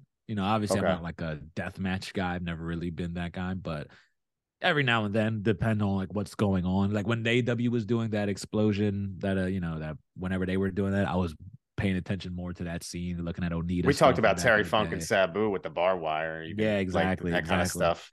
Yeah, and like Terry You know. Funk and Sabu specifically was one of the ones as a kid that like I was like, oh my god, like this is a crazy Hmm. ass match. So sort of like I do have a little bit of that flavor in me, but it's not something I typically seek out. But that's why I can appreciate Moxley, because it's like, it's not my thing. And he's turned me into a fan of those matches, you know? So like, I appreciate that. Yeah, I'm glad. Last thing on this, but do you think this tops Vampiro and Pentagon? Yeah, unfortunately, I hate to let Stone Cold Steve Austin down and Vamp my boy, but yeah, I think this is the superior smidge better match. Yeah, just a smidge. Don't tell Austin, but just don't tell Stone Cold. Let's go into the TNT title. Wardlow, Samoa Joe. Wardlow's big return lately. Samoa Joe had the nice little mini feud with Darby Allin. I really enjoyed that. Most I enjoyed Joe, just like you, I think. The King of Television. He walked into this match with the title. Did he walk out? Well, first of all, I think Wardlow, he's back, but the War Dogs look is a little different. And don't like I it. hate it, bro. He just looks so generic. What I know Duke was talking like last week saying like he didn't like the man bun ponytail or whatever, but at least it made him. That was Wardlow's look. You know what I mean? Like now it's just like, here's this dude. I guess that they tried to turn into the angle and all that, but it's just like, man, it really. And then the ring gear. I look at him. Yeah, it's very, very questionable. Did you see like the singlet? It's more like a Taz singlet where it's not like the short, but for someone like Wardlow, I mean. I don't know, man. Generic is the right word. Yeah, generic is the right word. It's a bummer. And you know what was a big bummer to me too? Like he's been cooled down so much, you know, like even I was hoping like maybe he'll get a good pop and stuff. And like it was fine, but it wasn't tough spot though, right? Yeah, after the death match. Hard spot, you know, it's hard spot. And like I think this match suffered because of it. Also the finish of the match, which we'll get to, but like I just feel like he's cooled off so much that it's a shame, you know? Like, I feel like after that stuff, like when he won the belt when we were at Double or Nothing or whatever, when he beat MJF when we were at Double or Nothing. Quickly. Quickly. Like, I feel like that, but I feel like that should have made him, and it kind of didn't because of like outside circumstances, you know? And like, he was never able to recover. And you know, maybe they didn't do the greatest job can with he? him. Because we'll get to the finish in a minute, but right, even I'll ask you now. Can he get this steam back and get that over again where the crowd is doing the orchestra movements, chanting his name even before he's out there, you know, which is a telltale. I think he's going to need help. I think he's going to have to somehow get into a program with somebody who can carry him a little bit, you know, because as cool as Joe was, I don't think this helps Wardlow much, you know. It made Joe cooler, you know, but like I don't know that I don't know that Wardlow comes out of there. Obviously, besides how this match ended, like I don't know if Wardlow came out of there like bigger than when he went in. You know what I mean? And unfortunately for Wardlow, I think the Samoa Joe shit's been too good, especially the Samoa Joe stuff with Darby. That inserting Wardlow back in, it was like people were already kind of like not super high on him at the moment. They kind of were like cooling off on him, and then everybody was into that Darby Joe shit. And then just to insert Wardlow back into it, I just feel like it's like, people weren't quite ready to move on from Darby, you know? So it's just kind of like, it's unfortunate for him. He keeps getting like bad spots. And it's not his fault. You know, it's not his fault. This is a thing where I think Tony Khan probably had a vision to bring Wardlow back and at this time. So he's following through with his idea and his story. But you do got to like call audibles like we talk about all the time. I've never been a big Joe fan, but this actually the title run was more compelling probably for him to keep it than Wardlow to win it back. Which is weird for me to say. I wanted him to keep it. I wanted him to keep it. Like I was saying to these guys yesterday, I was like, I'm not this Joe guy. I've never been. But like I want him to keep this belt. I dig the King of Television thing and like how he's talking to guys. It's just that makes me laugh, you know, and his matches have been pretty good. You know what I mean? Like solid to good. They really have. So it's like really have. I can't be mad at the stuff that Joe's been doing. I think it's a very fun run he's had. So to get to the end of this match, kind of came out of nowhere. I felt. Did you feel that way? Totally. Yeah, it was because I think it clocked in at 10 minutes, but you could have fooled me. It could have been 6 and there's 5, and I would have believed you. But yeah, you're talking about the fact that Wardlow choked Joe to sleep. Out. He choked him out. To sleep and was the new champ, you know, and it just was kind of abrupt. seemed like seemingly out of nowhere, he's all of a sudden he has that submission locked in, and then it put him to sleep, which was I think the craziest thing. It's one thing to do guys moves and stuff, but like it finished him. Yeah, so like And I this is wasn't the big bad anticipating that. Samoa Joe, the king of television. It's almost like you tackled the big bad, monster. Like Yeah, you put this exactly. monster to sleep. And I thought, like, damn, does this, because once again, I'm not a big Joe fan, but this doesn't, like, now he looks like a chump to me as far as Yeah. if he The only- steps back to Wardlow, I don't really think that's No, got to be yeah, over, right? exactly. It's got to be And wrapped yeah, up. I think it's over. I mean, I think he's gonna go back to defending that Ring of Honor belt, and Okay. causing a nightmare for those guys. And I think it'll still feel good, but I feel like maybe his like big league belt, that run is done, unfortunately for Joe. And then so Wardlow's the new TNT champion. I'm not inherently against that. And I was like, thinking about this last night. And I was like, maybe he needs the belt though. Like I know when he had the belt, he was losing the steam, but maybe him as the champion and he'll be featured and he'll get to kill some guys. And, then he'll be in a big feud. I think maybe he needs that to get him to that next level. Cause Build that steam back up. Yeah. Yeah. Cause he could talk better than I think we would have thought he could talk. And then so he could do enough, but even this feud with Joe, he wasn't doing it for me, so it's this like actually feud. So like there was heat there. They had a good like foundation for this feud. It just probably wasn't enough where it felt like Wardlow just got back. Like maybe we needed another month to build it or whatever happened is what it is. I think you're right. It was a tough spot after the Texas death match. I think the crowd was a little down, which is to be expected. They still reacted to some stuff, but the finish was super surprising. I had this as a 3.6 out of 10 because I don't really think it did. It's a wait and see now. The match didn't feel like the right move, believe it or not. But it's a wait and see because now Hobbs waits in the wings. And I'll ask you when you give your rating. Do you think they just switch it to Hobbs right away? I know, that's what I would want, but that doesn't help Wardlow in any way, right? Oof, I think they're in a tricky spot with Hobbs winning that now, because if it was Hobbs and Joe, then I could see Hobbs taking that belt off of him at some point, and I get it. But with Wardlow now I'm like, ooh, I don't know. You know what I mean? Like I don't know what's gonna happen.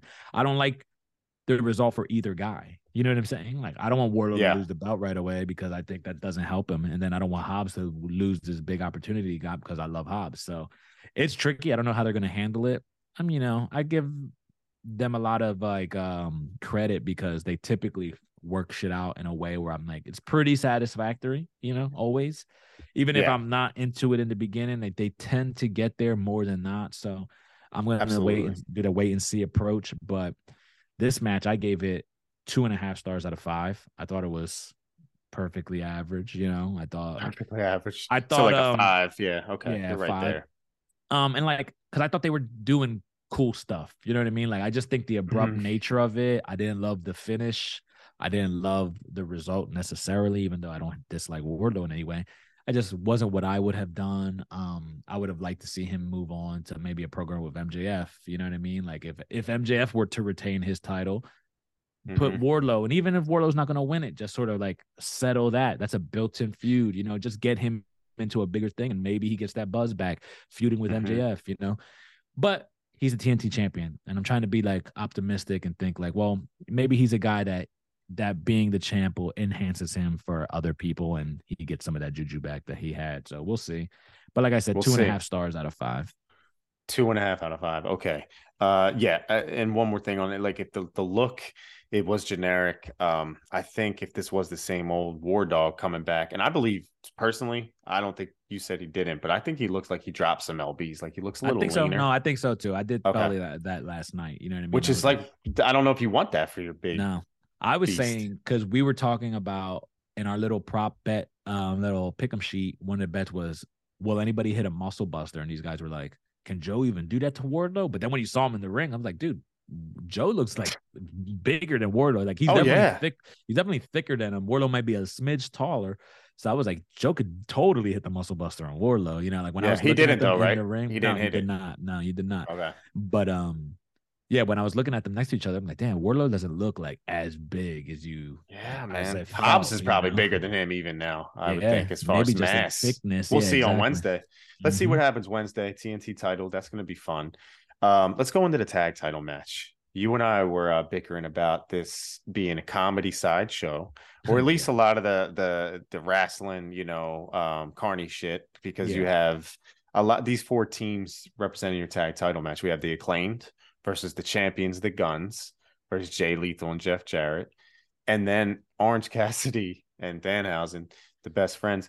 They won a battle royal to get this last Mm-hmm. spot. Unpredictable, because they weren't even really supposed to be in it. Yeah. And that's the team that ended up coming out victorious there. And we had a 4-way, fatal 4-way. I've noticed that Tony Khan likes to, not all the time, but I've noticed more often than not, at least lately, tag titles are defended on pay-per-views in like 3-way team matches or 4-way team matches. Mm-hmm. Do you like cramming a bunch of teams in? Or Nah. I guess that what do you think about, like, first of all, what do you think about the teams in this match? And were you impressed with this Well, match? yeah. Well, I think that's the big issue going into the match, right? Where like the teams in the match, you had a made up team of Orange Cassidy and Danhausen, right? And Orange Cassidy, I would have liked to see him defend his title versus being in this tag team match, right? Where you really don't think he's going to win it with Danhausen. Danhausen, obviously, he's limited in what he could do in the ring. He's very popular, but that being said, you don't feel like he's going to be the tag team champion.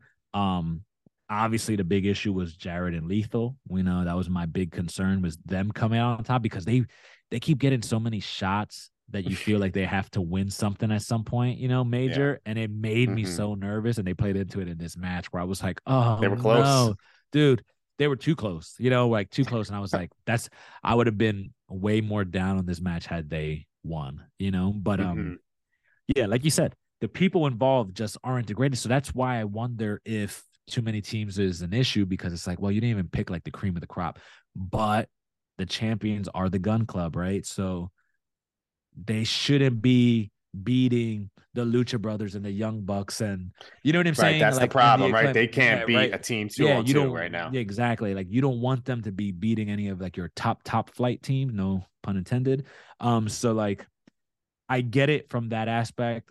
The Acclaimed were in the match, obviously, because they were the most recent champions. So I was not high on the match, but I thought it was fun. I thought it ended up being a fun match. Like, I didn't think it was like the greatest wrestling match I've ever seen, but Jarrett made me laugh. Sanjay and the big guy actually made me laugh. There was moments like Billy Gunn doing a famouser.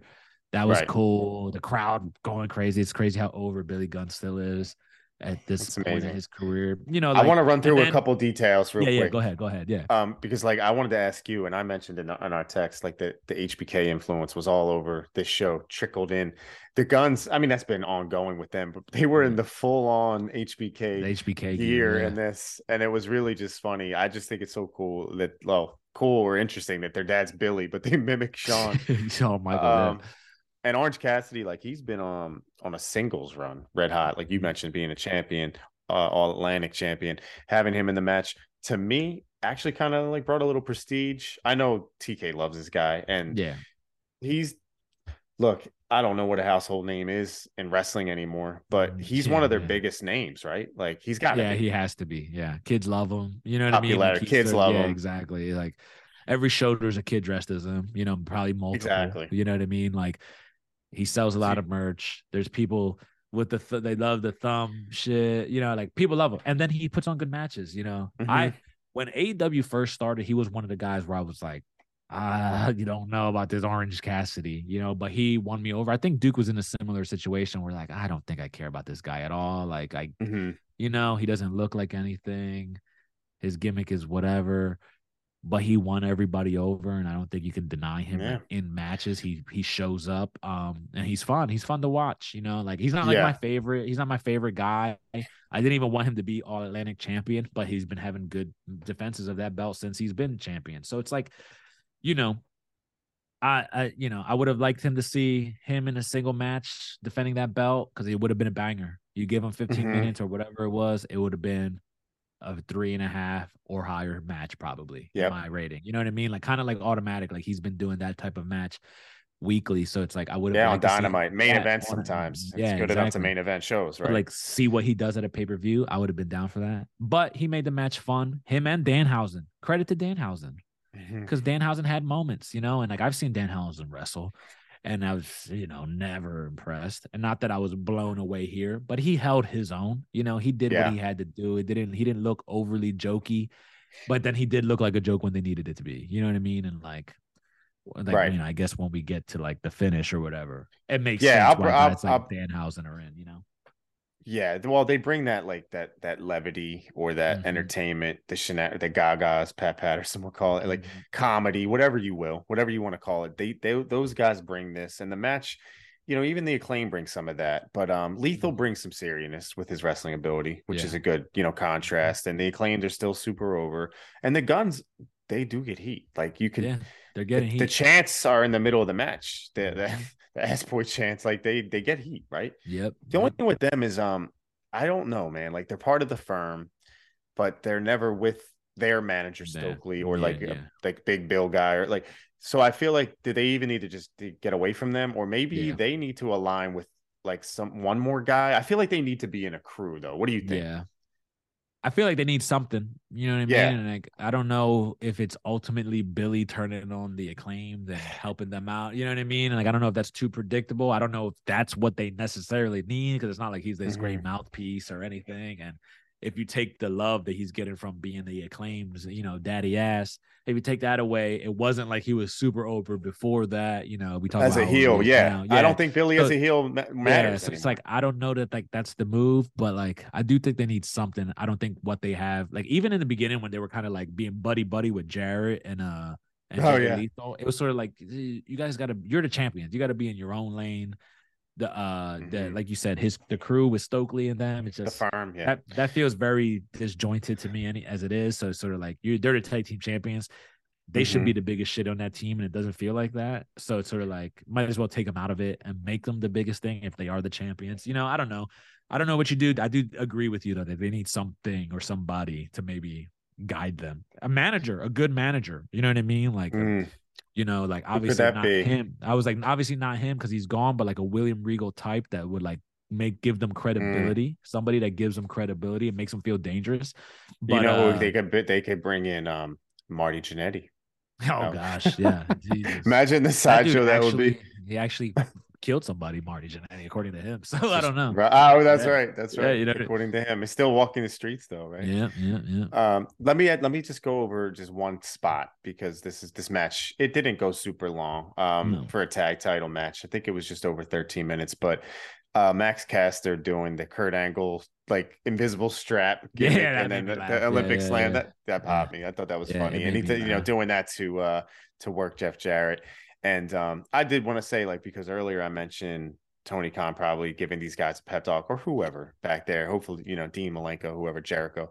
But I do feel like even these guys, I ripped it for being comedy shit. They worked very hard. And like you said, Danhausen, he's a sideshow, but he got serious enough and worked. Like you thought he was trying to win the match. He wasn't just there to exactly. People. He's trying to win the match. But let's get to the finish. He ends up taking that pin, which when it happens, you go, nah, that's why he's in the match. You know what I mean? Like when you see him taking it, he's like, that's the right guy. That's the guy who should be taking the pin. If it's not Jeff Jarrett, I guess, but they've been keeping Jeff Jarrett. They've been keeping Jeff Jarrett fairly strong, So it's you got to keep him on ice for that big Sting match that we're gonna get. Exactly, right. So it's like when it happened, in the sequence, and you see, that Danhausen is like the last man in the ring, and with the Guns about to hit their move or whatever the fuck they do. And, they take the pin and they defend, and they defended their titles against these three teams. It felt like the right kind of win. The Acclaim, you keep them strong enough. Jeff Jarrett and Jay Lethal, they can keep plugging away, being guys that everybody hates. You know what I mean? Without them necessarily having Sanjay out there with them.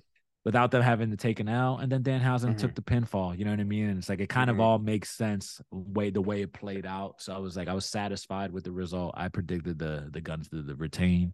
So I was more into it than I anticipated. I thought it was fun. What'd you give it rating wise? We'll talk about the post match in a minute, or if you want to wrap that into the match. Yeah, I gave it 3 stars out of 5. I enjoyed it. Okay. Yeah. 3 out of 5. Wow. Okay. Yeah, it's not bad at all. I was 4.5 out of 10, almost 5 out of 10. And that's because it exceeded my expectations. And anytime you can Yeah. do that. And I actually I like the Guns. I want to like them more. I think they need another piece, like you said. Like even that big Bill dude as like just their big heater, like a big Diesel Yeah, type yeah, guy. that's true. Yeah, Something like that would be cool. But I liked it 4.5 out of 10. that'd be Entertaining funny if enough. he starts dressing like Diesel and they keep coming out as Exactly. Sean. That would You be might as well funny. do it. Yeah, that'd be funny. Um, and then let's talk about post match real quick because this is where it got interesting. We have been chatting about this lately. Worked myself into a shoot, brother. Yeah. Brother. FTR. Well, the Guns grabbed. I spoiled it, but the FTR basically interrupted the Gun celebration speech. They were at the Gun cutting a promo, said they beat everybody up and down. They even mentioned FTR's name. Yeah. And here comes Dax and Cash back to take got the a great tag pop. division. Hopefully, Still got a great pop. You know what I mean? Which is important because they've been on ice for a little while, and it felt like what we were texting about, like a lot of like the teasing that, oh, their contracts are up or maybe they're done with the company. They started dropping all those belts. They started dropping the Ring of Honor belts, the New Japan belts, the Mexican, the AAA titles. So like it just felt like, all right, are we wrapping this up with then like they're teasing on their podcast? But I just felt like it was too on the nose of them being like, we're done, teasing other companies.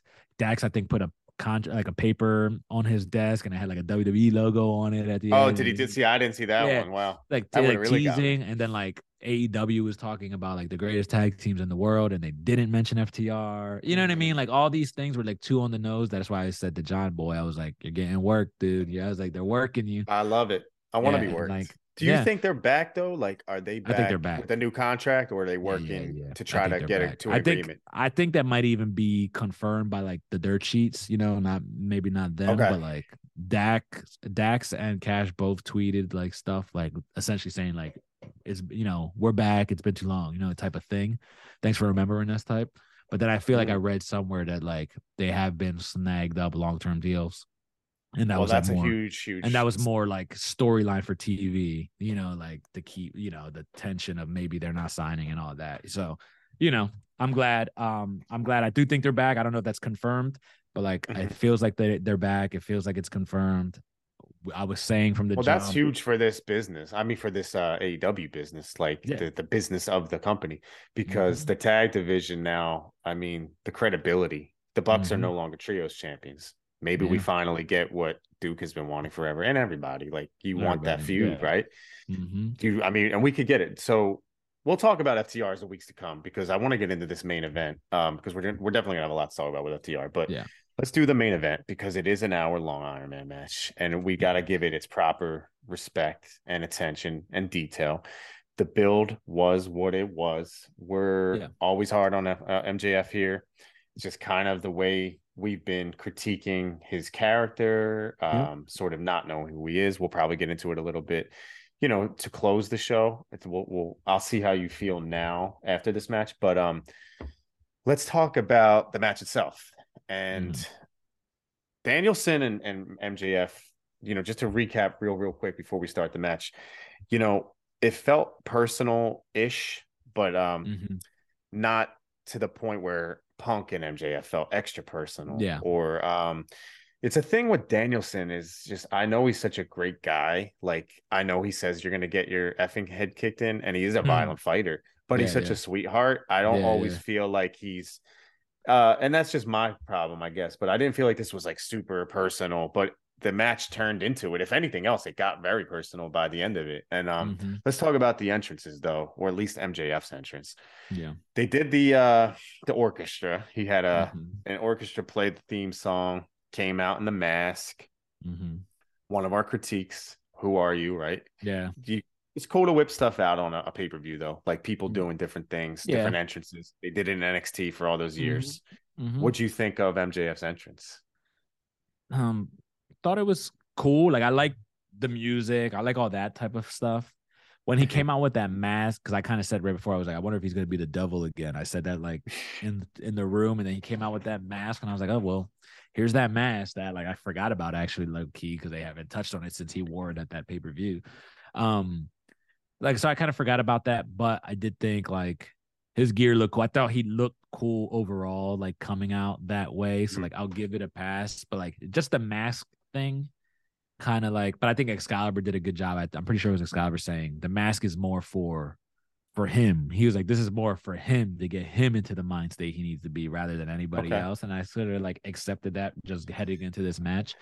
But you know, I didn't think it was any like thing groundbreaking. I thought like if we're talking about entrances of the night, it's not my favorite. Hangman's might be, maybe House of Blacks even, you know, like, but it's the main event. It felt like a main event entrance. I was happy with it. Obviously, Brian's just super over. So yeah, I want to ask you, you're not like the HBK fan I am, newsflash, at all.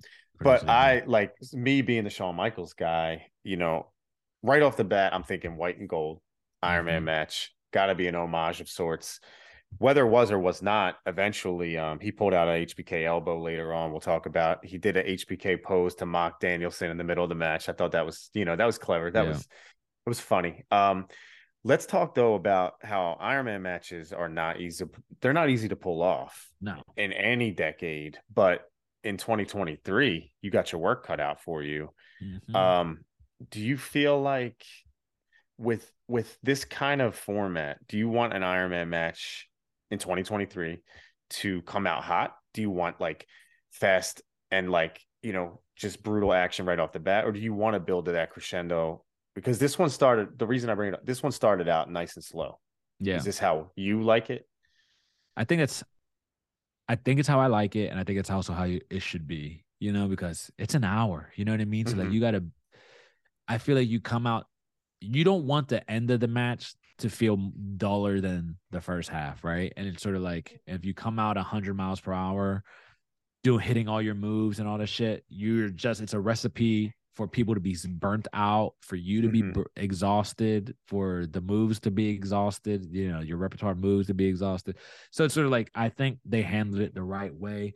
It also gives MJF, who's not known as like the worker wrestler, it gives him time to shine. You know, we saw plenty of his character work in these moments where he's talking with the crowd or doing shit in the crowd or just wasting time doing Healy stuff. And like, you know, it wasted a few minutes, you know, like right in the beginning of the match, like a few minutes were just like wasted walking around. But I feel like that's what you need, you know, because you got to build, like you said, a crescendo. You got to get to these high points, and not to get too far ahead, but like, I feel like that's exactly what they were doing. Cause like they built it up to the point where I was like, oh my God, oh my God, oh my goodness. You know what I mean? So it's like the drama. I think they handled it perfectly in terms of the pace. I feel like it got violent when it needed to get violent. They had crazy sequences when they needed crazy sequences. You know what I mean? There was plenty of like rest moments, but they were still interactive with the crowd and each other and, you know, families or whatever, that it was just all like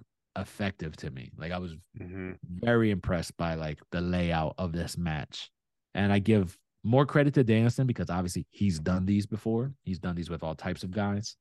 So like I'll give him the edge on who maybe plotted this match and made it move such deep, but you got to give MJF credit because he was on point. He was on point during the whole match. Everything made sense. That's another big thing. Like the shit was making sense. Where like you could have question marks like with the Moxley Hangman. Like, does Moxley putting a chains around his neck make sense? And then he ends up getting hung out with. You know what I mean? Like, dude, certain Hangman things, wrapping himself up in barbed wire. Makes sense. Exactly. Makes sense. You know, where like this one, I felt like stuff made sense. I think they played it pretty perfect. Yeah. Let's not jump ahead. Yeah. There's so much to cover, but I want to just say at least MJF in excellent shape, like super duper great shape as the champion. So I want to give him his props there. Yeah. Let's talk about it because at one point MJF goes to the outside, throws some water on a little kid. This shit went viral. Yeah. We both got DiBiase vibes when he kicked the basketball out of the dribbling boys. You know, would you think though? You even text me like, it might be a little too stiff. What do you think about stuff like this? Yeah, you know, I guess I'm a softie at the end of the day because like it's a kid, right? And he poured a drink on him. You know what I mean? Like that's assault and anywhere else, right? It's assault on a person. So it's sort of like I like this heelish shit. I like I like that stuff, like the DiBiase thing. Dude, that I felt like that broke my heart for that kid for years. You know what I mean? But it was harmless at the end of the day, right? Like he didn't touch the kid. He just kicked the ball. Sucks to suck, kid. Life sucks. You know what I mean? Like get back in the crowd type of shit. Where this one, that poor kid's just sitting there with his belt, minding his own business, you know? Like Yeah. it didn't even like look like he's paying attention. And listen, if it's well, I'm infamous for not liking to get wet. Like Duke knows, everybody knows, like I don't like getting wet. So that may have he may have worked himself into a shoot with me if he Right. threw a drink at me personally, even as a Same. youngster. But I see a lot of people going like, as a fan, yeah, you're part of the show now. You know what I mean? Like it's interactive. I just think for kids, it's still real.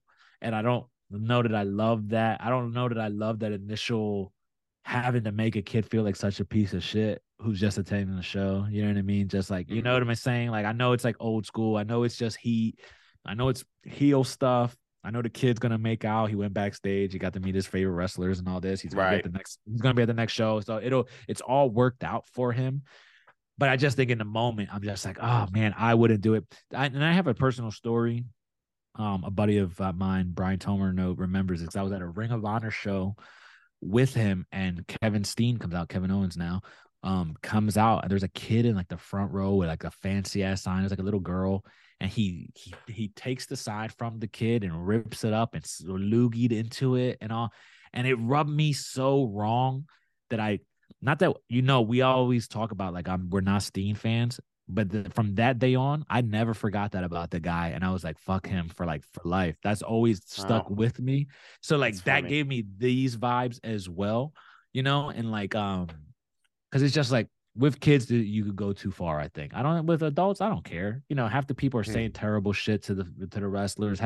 I wouldn't feel bad if it wasn't a kid. You know what I mean? If he took it and like poured it on that lady who he took it from, you know what I mean? I'm sure she would have been pissed if she was pissed about her kid. But like I would have felt less bad. I just think it's with the kid. It rubs me wrong. I'm not going to kill the guy for it. I'm not like, oh my God, it ruined the night. You know what I mean? Yeah, no, nothing like that. I want to punish. I don't care that much. But for me, I'm like, it made me feel icky versus like, okay, you know what I'm saying? That's a good word. So, that's a good word because as grown men, like there's a lot of fans of MJF and a lot of grown men fans of MJF, but there's probably also a lot of like younger dudes that maybe don't want to have kids or they like it's just like I don't know, man. Like I love heels, and I mean even when I was younger the Dudleys would do dastardly stuff. Oh my gosh. Yeah. Terrible. Like, yeah. But all I could say is I'm glad they smoothed it over. It looks like no harm, no foul. Yeah, it looks like they sorted it out, thankfully. Yeah, the kid had a hell of a night probably. And Tony Khan addressed it in the post-fight too. I saw.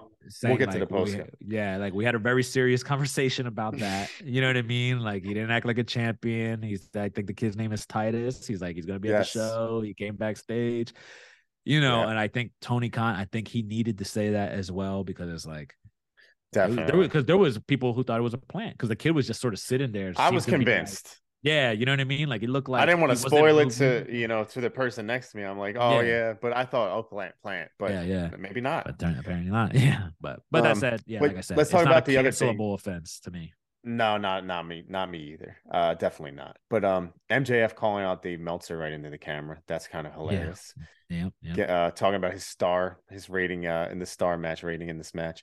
Shot like for me by 20 minutes, I felt like they went shot for shot or move for move or whatever. Very evenly scored. Like at this point, they were really countering each other. There was an insane pinning combination where they did every pinning combination imaginable in pro wrestling almost around the 25-minute mark. They did the rolling around thing. They did the bridge up. They did every single, and it was still 0-0. And it was cool. Danielson's shoulder started to get jacked up, and that would be the story along with MJF's knee. These were the stories here. And Danielson with a pin after a knee, the bazooka knee. 27 minutes ish, he goes up 1-0, and I was of the mindset they're either going to go 1-0, or you even said it, you're going to be a lot of falls or just one. Yeah, I said a few. I said I think we'll get a few because I predicted 2-1, so they went harder than what I thought it would be. But I did say to you in the text, like I think nothing until minute 30 till after 30 minutes. So they were a little earlier than I predicted, but I thought we're not gonna get any pitfalls till at least 30 minutes to keep them both like strong. And I think they still did that. It was like 26 minutes or whatever you said. But I was anticipating not a ton of pinfalls, but more than one, because you text me saying I think it's gonna be a 1-0 either way. And I was just like, yeah, I think we'll get a few, but not for a little bit. Well, you know what's the tricky thing is, and like you can bring up any Iron Man matches you might have loved or don't love, but I always go to obviously Sean and Brett from me, but then I think of Rock and Hunter, and then I start to think about when they would put them on Raw with Cena and Sean, Triple H and Benoit might have had one, and then they started doing like half-hour Iron Man matches. Sasha had one that's pretty famous with Bailey. Yeah. I'm going down a list here, but I think even TNA had one with AJ Styles and Bobby Roode. But I always preferred going the distance, and it's hard to like be original in Iron Man matches. Is the point I'm getting at? Like you're either going to have a lot of falls, or you're going to have 1-0. Or I know Brock and Kurt might have had like a 9-7 one time, and I'm like, it's just too much.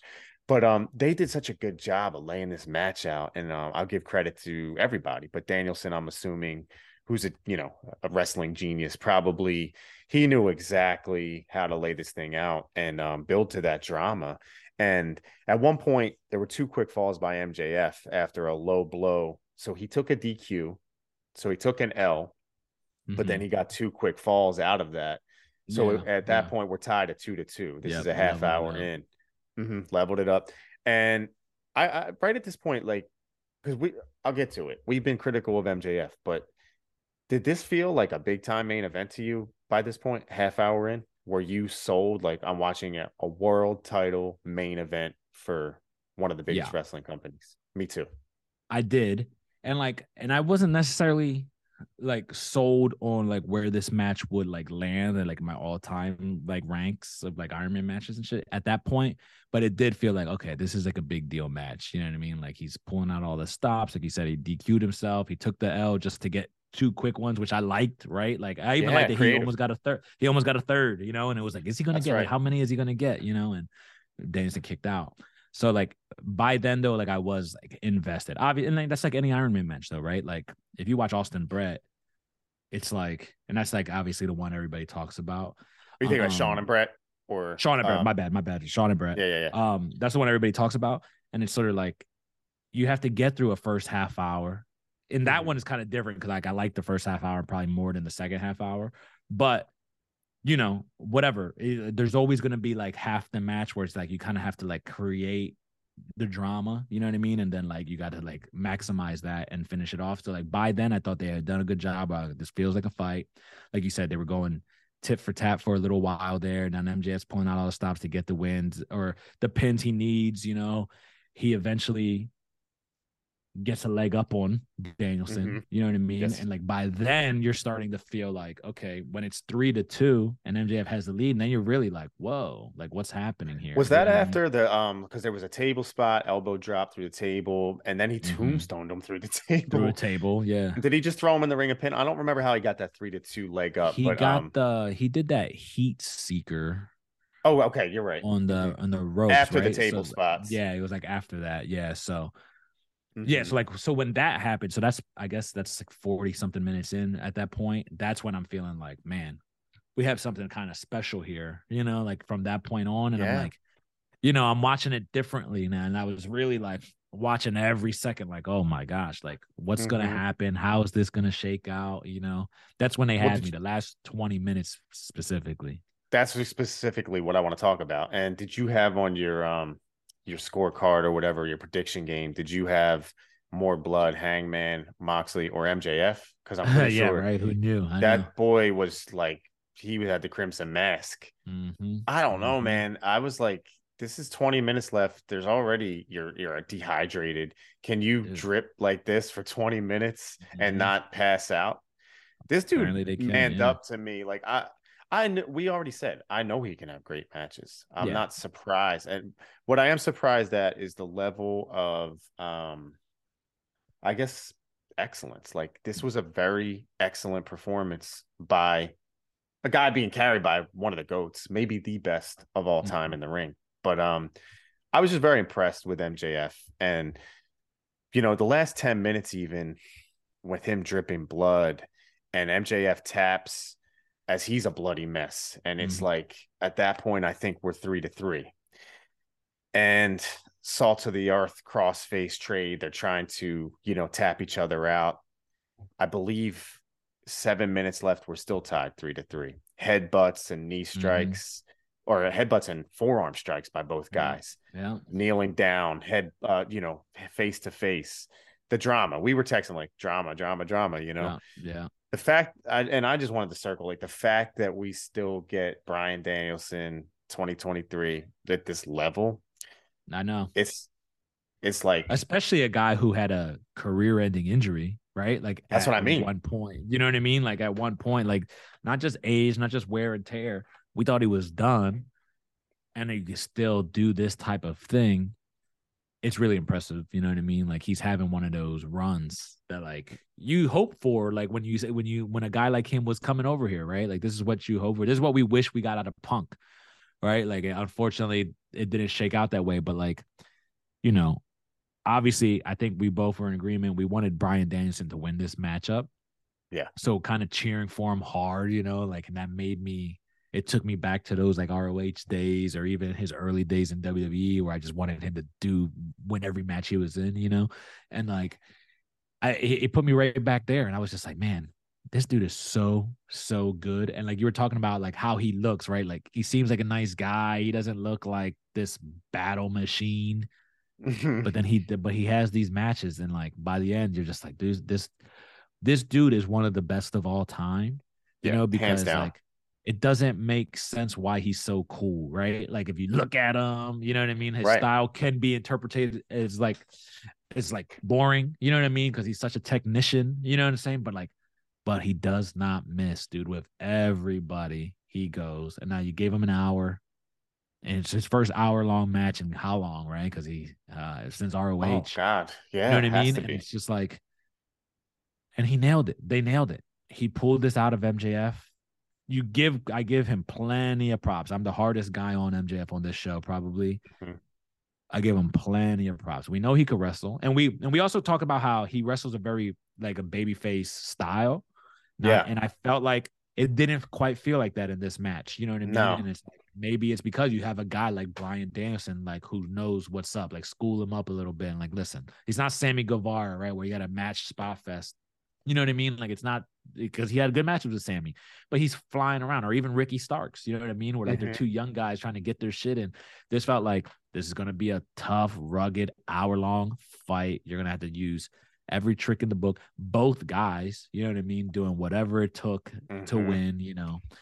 When toward, like, that end sequence, you know what I mean, like, when Danielson has him, I was convinced. I'm like, he's winning. I was like, we got a new champ. You know what I mean? Like, I was convinced. And so you've been watching wrestling as long as me, basically, in years wise. But did you know? I feel like I can call almost everything, but, like, I felt it, right? Like, MJF's going to tap out right after that clock hits. But we get the overtime. But, like, there was that little split second where I was like, man, maybe it'll happen. I was like, maybe this is just it, because the match was so good and so strong. I was saying these guys, I was like, look, this shit is so good, and both guys are coming out as, look, MJF could lose the belt and it doesn't hurt him. It might enhance him. You know what I mean? Like, it might enhance him further. You know what I mean? Like, if he lost the belt, and then you just have a big name guy who's one of the best in the world with your world title, which is not a bad thing for any wrestling company. And then MJF was going to come out of there strong no matter what. You know what I mean? So I thought, in my head, I was convincing myself he could lose this fucking belt, because he's going to come out looking really great after this. There's no shame. We say it all the time. Stone Cold losing to Bret Hart and the blood from a stone. Exactly. Because after this, you said before, the money in the chase with MJF, like, it could have really been. Let's get to the finish, though, because you mentioned it. So the clock hits 0. MJF taps right after the clock hits 0. So we're tied. We have to go to overtime. And first they just said it's a draw. All right, yes, it's MJF a draw. Defended his title, right? Because you didn't beat him, so it's like he's the champion still. But then you knew some good news was coming. The way Tony was so happy hearing the news in his ear, and TK says, the match can't end this way. We're going to sudden death. rules, and it's like, okay, Gotta love cool, the which I drama. kind of anticipated. I thought in my heart, I thought that's what we were going to get. We were going to get some kind of overtime. Well, Sharon And kept asking me what happens. I was like, well, if it's overtime, I mean, if it's a draw, MJF keeps the title. Like, that's just how it works. And then yeah, when they did the announcement, like, this match must continue, I yeah, was like, all right, you know what? I'm here let's for do it. it. Let's Yeah, yeah, go. let's Let's do do it. it. Yo, when did MJF deliver the tombstone off the middle rope? Was that in overtime or was that? I can't remember, but I wanted to circle that because that was crazy, bro. Yeah, I Like, feel like it was in overtime. Yeah, it was definitely in yeah. overtime because it was after him doing that tombstone on the outside, so it had to be in overtime. You know Yeah, what I yeah, mean? because they had another 5 minutes Yeah. of a match. It wasn't just one of these overtimes where you do a Yeah, quick it was like roll a up, although quick they one. Yeah, tried yeah, that. they did. Yeah, and I was like, shit. You know what I mean? Mm-hmm. But But whatever. Tony Like, Schiavone makes the announcement. We have the match mhm, continue. They do have 5 minutes more, but at one point, MJF's knocked outside the ring. Danielson's creeping over to pick him back up. We should mention right after the match ended and the draw was announced, these guys needed water, they needed yeah, oxygen, they needed hmm IVs. they, They were fixing these boys up. But one of the oxygen tanks was left by uh, ringside, and yeah, MJF yeah, got his hands on it. He clobbers Danielson. Ref don't see it, and MJF keeps the title. He's still the hmm champion. Over an hour and 5 minutes or so. And like I said to you, I was like, I could only smile because we knew who was gonna win. But if they yeah, make you doubt it, that's all you can ask for. yeah, exactly, exactly. And there was moments where I'm like, do we get like Danielson's winning this? And then there was times where it felt like, oh no, clearly MJF's gonna win it, but they still did a good job of going back and forth, and like I was yelling, not like this when he hits him with the, oxygen can, and but it makes sense, right? Like it all made perfectly fine sense. It's the right way for MJF to win the match, right? Mm-hmm. Based on his character versus just out dueling the guy. He did, but he had to, Yes, I he had would to have say, had a bigger and problem with that. I think. Or yeah, what do you think? Would you I rather don't have know had if a I clean? would have, but it Okay. makes sense this way, right? Like it makes sense Yeah. this way. But I also want to point out, like, we didn't mention it, but like the referee like Mm-hmm. playing into MJF cheating, and it's sort of like him going like, "Go ahead, hit him," like if you want Excellent. to hit him, Excellent. you're gonna lose that belt. If you hit him, you lose the belt. So be my guest. You know what I mean? It was Like Bryce Remsburg, and Bryce he did. He Ransberg, gave him the and he green took light. the If you want to hit him, ring. Yeah, and he took the ring off of him too because like that's what was gonna kill me. I was like, don't just win with the ring. You know what I mean? Like he hits him with it. I think Brian maybe popped it like when it felt like he was gonna yeah, we steal it with glossed the over ring. that, but that Yeah, was such a big spot. Mm-hmm. yeah, so like he pops it and it was like, oh my God. And then Bryce takes the ring from him. So like, he was trying to cheat, but the ref, I think, did a good job of like, encouraging it because it's like, listen, I don't give a fuck if you cheat or not. I'm gonna enforce the Yeah, rules. So I liked it. But then very he cheated smart way anyway. to do Yeah, that. but and then like how the finish came, he ended up cheating, but it was a sneaky one that the ref didn't see. He didn't make the ref look like a complete moron either, which Exactly. it happens, happens in pro wrestling all the time. But Yeah, it made him look like he just missed it. Like sometimes guys miss shit, and Bryce was catching everything MJF was doing, but he missed that big one, and missed that one that was thing. the Yeah, there was no yep. ref bump. There wasn't the Mm-hmm. gaga. This was very a Yeah, clever way to make something like pro wrestling make sense. And that's all, man. That's all you can ask for. And yeah, we gotta get to the rating of the yeah. match, and then we'll rate the show. But for me, right off the bat, I said I needed a minute to think about it. And then I'll ask you where this ranks on your like Okay. AEW pantheon as far as great AEW matches, Yeah. even Iron Man matches. We could even do that. But I had to go 9.1 out of 10. 9.1. Look at you. Drama, drama, drama, drama. That's all I Drama, want. drama. And Yeah, in I get it. wrestling, you know what I'm saying? You make me second guess the fact that I know that MJF's going to win the match. Not only that, but like are Iron Man matches often rewatchable? Yeah, and This one that's the is. thing. Yeah, this one is, like we talk about Brett and Sean. That's like Mhm. an incredibly divisive match. You know what I mean? People hate that match. People do hate And it. and then other people think it's one of the greatest wrestling matches of all time. So Mhm. like this match, dude, I don't think anybody hates it. Like I don't think anybody hated this match. I think most people That's left there like high this is approval rating. yeah, you know what I mean? Like, and for an hour-long match, that's kind of crazy. For a match with a green dude, like green guy like MJF, you know what I mean? That's super impressive. Obviously, we know Bryan Danielson could do it. My rating of this match, I love the match. I gave it 5 stars out of 5. Oh, First time in No Soul's history of my perfect reviews. score. And I'm a harsh critic. And I Mm-hmm. don't love MJF. You know what I mean? I do love Bryan. But By the end of Wow. that match, dude, I was at the edge of my seat. Didn't quite know what was Same. going to happen. Even though we knew, still didn't know.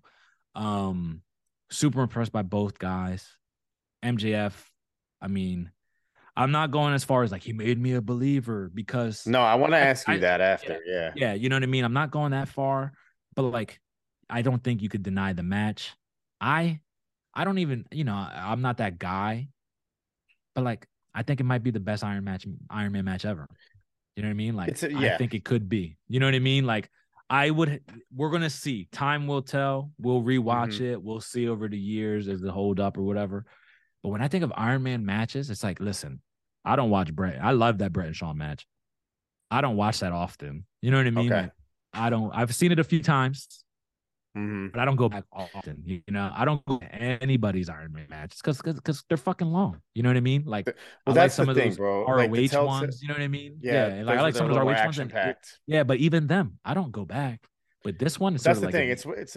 It's about what you grow up on. Like Sean and Brett are my guys, so like that yeah, to me is always going to rank yeah, higher. I don't think that can be topped for me because those are yeah. two of my favorites. But I think it's really interesting, like for a non or at least a casual wrestling fan who's never seen an Iron Man match to be like, wait, they got to fight an hour. I got to like watch this Mm-hmm. for an hour, but for them to be on the edge of their seat, that's a really, really telltale that they succeeded, and it's impressive that you can get casuals or hardcores with that 100% approval rating. And I do want to rate the show overall with you in a minute, but Mm-hmm. like I'll say the drama of so you watched Uncut Gems, right? Like Yeah. yeah, so you know these boys, the Safdie brothers, but like the drama and the anxiety they build in Mm-hmm. these movies, I'm seeing this match in a theater and I feel like I'm watching an intense drama Yeah. picture. Like, Unfold. you know what Yeah. I'm saying? So, like, at a wrestling match, I'm like, what? So I got to give it to them, man. Like, they delivered the hell out of I that. know. What do you think real quick? I'm seeing, like you said, you don't see MJF as like, oh, made man. Do you see him as slightly more of an equal, or what do you feel like I definitely coming think out it of this match with yeah, yeah, MJF? yeah. I definitely think it elevates him. You know what I mean? Like a big Okay. criticism of him was like the confusion about does he even know who he is as a character, right? Um, there was like I've always criticized his promos, like that's probably the Yeah. thing people love most about him, but I just felt like delivery or whatnot. We always knew he could have a good match, but like I think the build of like keeping him kind of low key as champion, it made this Mm-hmm. feel like we're finally getting this, and it was such a long match that you couldn't hide anything from the fans at that point, and it was sort of like you got to see what this kid was made of for real. He Mm-hmm. obviously leveled up last night. It's going to take him to another level. Obviously, the post match scrum stuff we'll get to. I think that enhances him as well. You know what I mean? Makes Well, him, mention it real quick you know, because we won't go yeah, too far yeah, into it. But I watched it finally, yeah, and it's yeah. definitely a He shows some up. punk shade, right?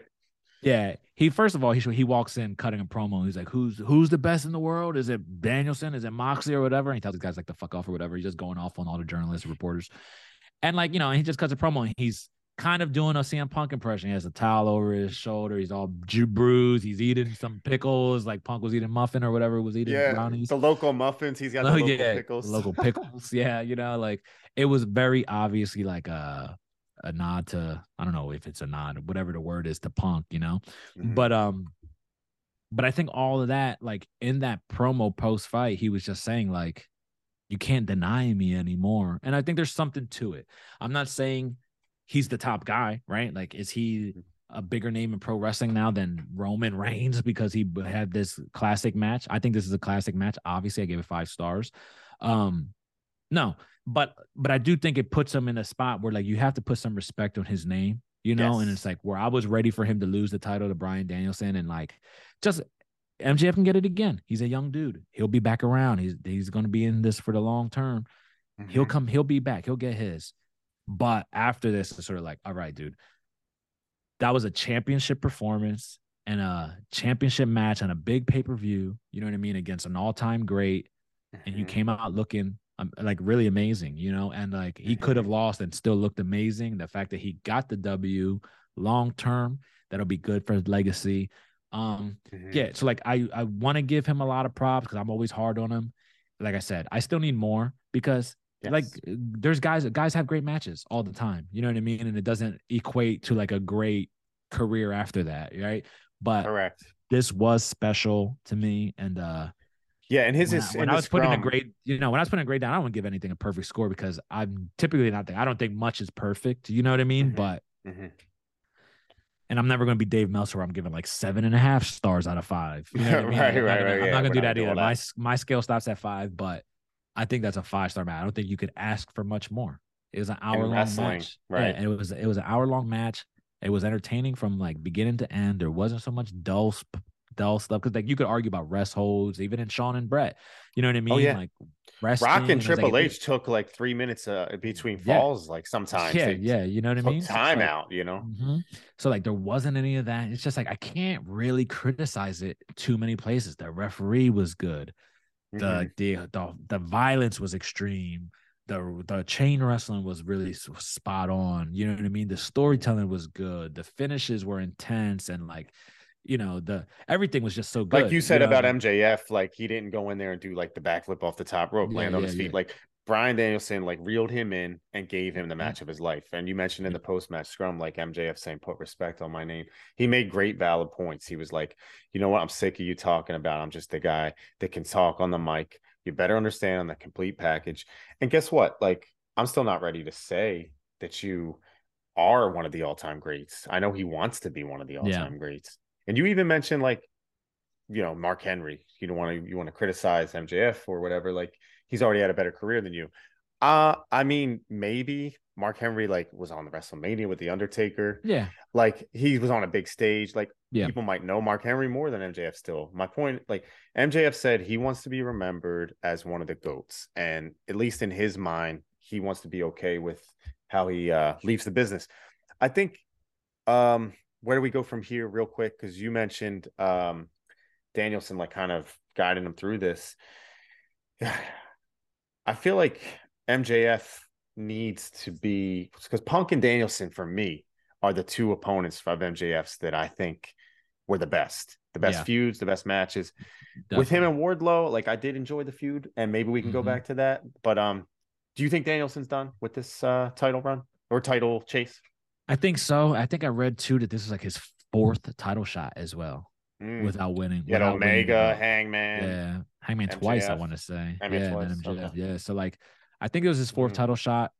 So I think if like we're just being honest about how things go, he probably needs a cool off period. I don't know what Brian. Like I said, I don't know what anybody's doing after this pay per view. You know what I mean? Like they didn't really lead into too much, and maybe if there's a criticism of pay per view, we don't really know the next angles. But I like that. I like No, that's ending. okay. Yeah, this Yeah, I closed like the ending. book on a lot of Yeah, stuff. exactly, and that's what they did That's old here. school. Yeah, exactly. So like I feel like this pay per view really like did that with tons of matches, and I think the same thing here with Bryan Danielson. Like he'll move on to something else. MJF will move on to something else, and we'll see. Now again, it's only like it's in pro wrestling. It's like, what have you done for me lately? You know what I mean? So like, yeah, MJF, you're on top of the world right now. Will we see him on Dynamite? I'm not sure, right? But whenever we see him next, I gotta see where the ball's rolling. You know what I mean? Like, what are you getting into next? What's going to be the next thing? And can We have you Double or carry Nothing it? next, right? In May. Double or Nothing in May, the end of May One in of the Vegas. biggest shows, even bigger than Revolution, probably, Yeah, right? yeah. I think it's their WrestleMania. If there's going to be a WrestleMania, I think it's Double or Nothing. You know, Okay. So this has personally, got to that's be how I marquee. feel. This title Yeah. match, if it is still MJF, has to be MJF. marquee. Yeah. Let's Which talk I about the feel like it overall would rating of be. the show real Yep. quick and get out of here. But I'll just jump right into it. And for me, the issue I have when rating modern shows, we do some rewatches on here. We just watch Royal Rumble 1990, Survivor Series 87, go down the list, WrestleMania 1. I rate these shows in a way where I don't try to like scale it to the modern thing. I'm going to look at it like, all right, will I watch Revolution 2023 over Royal Rumble 1990? The answer is probably not. But was because I'm a nostalgic. I'm an 80s kid. I love WWF. But was this a better show overall, top to bottom? If you want to get real, like probably. But it doesn't mean I love it more than Survivor Series 87. But so on and so forth. My rating for the show is a 7 out of 10. 7 I out of 10. think, and that's high for me. It is. So it's rewatchable. I think they did a great job pacing it out. Wardlow Joe was a little bit of a down spot, but I think this was one of the best AEW shows that I've watched top to bottom. Yeah, What do you think? I think so. I think people typically say that All Out, where Danielson and Cole showed up, is probably AEW's best show. I think that's what people. I think the consensus and like their pay-per-views. I think that's what people kind of say, and I maybe tend to agree. I think this is right there with that. I gave the show out of 10, 8 out of 10. 8 out of 10. Because 8 it's out of hard to 10. rate And a whole that's show. We talk about it all the time. There's no Yeah. perfect show. No, Like, it's no there's whole going to be a perfect show. down spot in a Exactly. show. And like the down spots for me were the women's title match and Joe Wardlow. That I gave them very average scores. But I have 3 matches over 4. One's a 5. You know, I have a 4.25, I have a 4.5, I have a 5. And that Christian and Jungle Boy, I went back and forth if I wanted to give that 4 stars but I ended up going 3.75 on it. And like, to me, it's like if you have 3 matches over 4, you know, I don't give out generous scores. Like I might be higher than you, but it's not like I'm not crowning shit either, even when I think it's very good. You know, we talked about Roman and Sammy, and I think it's very good, but I still was like in that 4 range or 4 point something range. And that was more story. If their matches were better, maybe they're higher. But I think it's like those 4 matches to me, I would go back and watch all of them. And that's half the card. Well, we rated Survivor or Starrcade 97 lately, and Eddie Guerrero and Ray Ray is your favorite match of all time. That match is on that show, but the show had so much bullcrap. Bullshit. Yeah, exactly. So like it's hard. I will for we're rating a whole show here. Yeah. I will for a fact watch Eddie Guerrero versus Rey Mysterio in like the rest of my life, maybe 10 times more than I watched this MJF Danielson match. But it's just because of the watchability. It's easy. I can watch it for 15 minutes or whatever it is, you know, and go back. And this match just isn't going to be that. But as a whole pay-per-view, that's what I'm talking about. I don't watch that Halloween Havoc top to bottom very often. Right. Or that's what it was. Halloween Havoc 97. My bad. Yeah. Exactly. I don't watch that top to bottom almost ever, you know, like unless But look at the opener of this show, the main event of this show, this trios match. The hardcore Texas death match. You had the Christian feud come to a culmination. You had women. There was so much in this show, and I think they benefited from having 6 really good matches. Yeah, or 7, whatever it was. What was it, 8? Whatever. I don't even know. I think it's 8 total ones. Okay, it did. Sometimes though with AEW, it's 10 or 11 or 12. I feel like. They just did such a good job of pacing it out. I'm keeping it real. Like I love the WWF, and I'm nostalgic as all hell. You know, I love the aesthetics, the music, all that good shit. But modern wrestling for me, like, it's hard to compare it to that stuff. But if you talk about overall shows, this was so AEW. Like, I don't know. Now Double or Nothing's coming up. They're on a good run. They're on a good path. I think this show, Tony Khan said $800,000 was a record for the city of San Francisco as far as I guess that's the gate. Yeah. Wrestling doesn't do well there, you know. Okay. Like I was reading, like last time Raw was there, they sold 4,000 tickets. You know, and like for WWE, that's like what? But it's just like they don't do shit in San Francisco for this reason. This is why we don't hear you don't hear any San Francisco territory talk. You know what I mean? Like you never hear San Francisco is such a whack ass town for pro wrestling. So like that's interesting. Yeah. You know, so it's like for them, like it's not like they were hitting $1 million gates a couple times, but like that's a good turnout for them. So if it's that's a success LA, in San Francisco. Yeah, exactly. If that's in LA, it's probably a way better situation for them, you know. But for the market that they were in, you know, because like WWE won't even run shows there now. You know what I mean? Because attendance is so poor, and like, and that's the same to be said with the LA Forum, right? Like they did a good show at the Forum, which is hard to turn out. Yeah, they sold out the Forum the first time. They sold like a true sellout of the Forum, which doesn't happen for pro wrestling. And then the second show, I was there for both, and the second one was a crazy crowd too. It wasn't quite like the first one because the first one had like 14,000 people, and the second one though had like 11,000. You know, and it was still like a nutty show. And that was just dynamite. So when they get a pay-per-view, that's like when we'll really see the numbers. I see people roasting. They're like, they only sold 8,000. WWE house show. I'm seeing that as well, and they're saying like how embarrassing it is for them to kind of tout $800,000, but it's all about the market, right? I guess it's the market, and like $800,000 is like before AEW was doing $1 million, nobody was doing that. So now it's like the goalpost moved. You know what I'm saying? And it's sort of like, oh, you only did $800,000. Well, you were doing $1 million. It's like, yeah, nobody fucking ever has done $1 million besides WWE. WCW didn't do $1 million. You know what I mean? So it's sort of like you know, that's AEW. You know what I mean? Like they get this. I think they're critiqued differently. Maybe there's two camps. I think people who critique them harshly because they have high expectations of them. You know what I mean? Yes, Like that's me. That's me. They look at them as like, listen, you are the best wrestling show currently, right? Like WWE is the biggest, but in terms of just the quality, I think AEW Dynamite is probably the best weekly show. AEW as a product is probably the best overall show, but they're judged that way. And then there's a second group of people who are just haters, like they're loyal, both sides, right? There's people who are diehard AEWs, there's these diehard WWEs, and they're never going to give them credit either way. And they move the goalposts all the time. I heard something like Triple H, they were like, Triple H had Raw all wrapped up 24 hours in advance. It's like, that's the bar I heard that, yeah. WWE is being judged on. Like, they had a finished show the day before, versus figuring out that's their bar, where AEW has to break the records that weren't broken every show or they're going out of business. You know what I mean? Like, that's kind of their thing.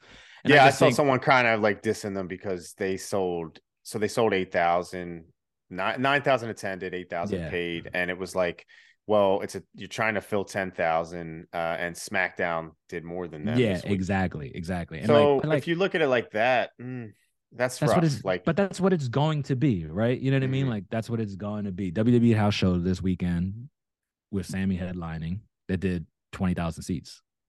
You know what I mean? Like, their business is monstrous. You know what I'm saying? It's sort of like, I don't know what their gates are because we don't even fucking pay attention because they were the only show in town, but their gates are multi-millions every time. You know what I mean? So as long as it's sustainable, like I'm watching it in the theater and in the cinema, and I think there was a good amount of people there, and there was multiple theaters around here selling tickets. Like, it's clearly got a following. We already talked about the state of AEW last week, but just on the way out here, I feel like, so last year they did, I think it was like 7,500, 8,500.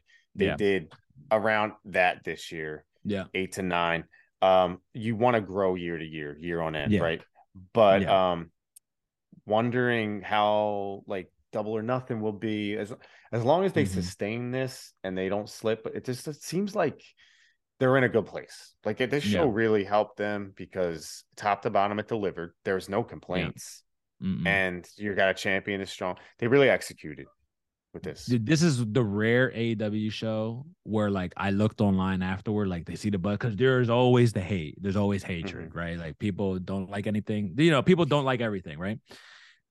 And this is the rare one where I'm like, I'm struggling to find the haters of it. You know what I mean? Like, you really got to dig into like those ultra hater pages where like they just don't like AEW. You know what I mean? And it's like, okay, and they don't like it. All right, fine, and fair enough. But like, from my like Twitter, for example, I just follow so much wrestling that you get everybody. You know how Twitter works nowadays. It's like you just see a bunch of tweets that people you don't even follow. So I see all this wrestling shit, and it's like like the consensus seems to be very high on this show overall. A lot of people saying it's their best show ever. A lot of people saying MJF and Danielson's their best match ever.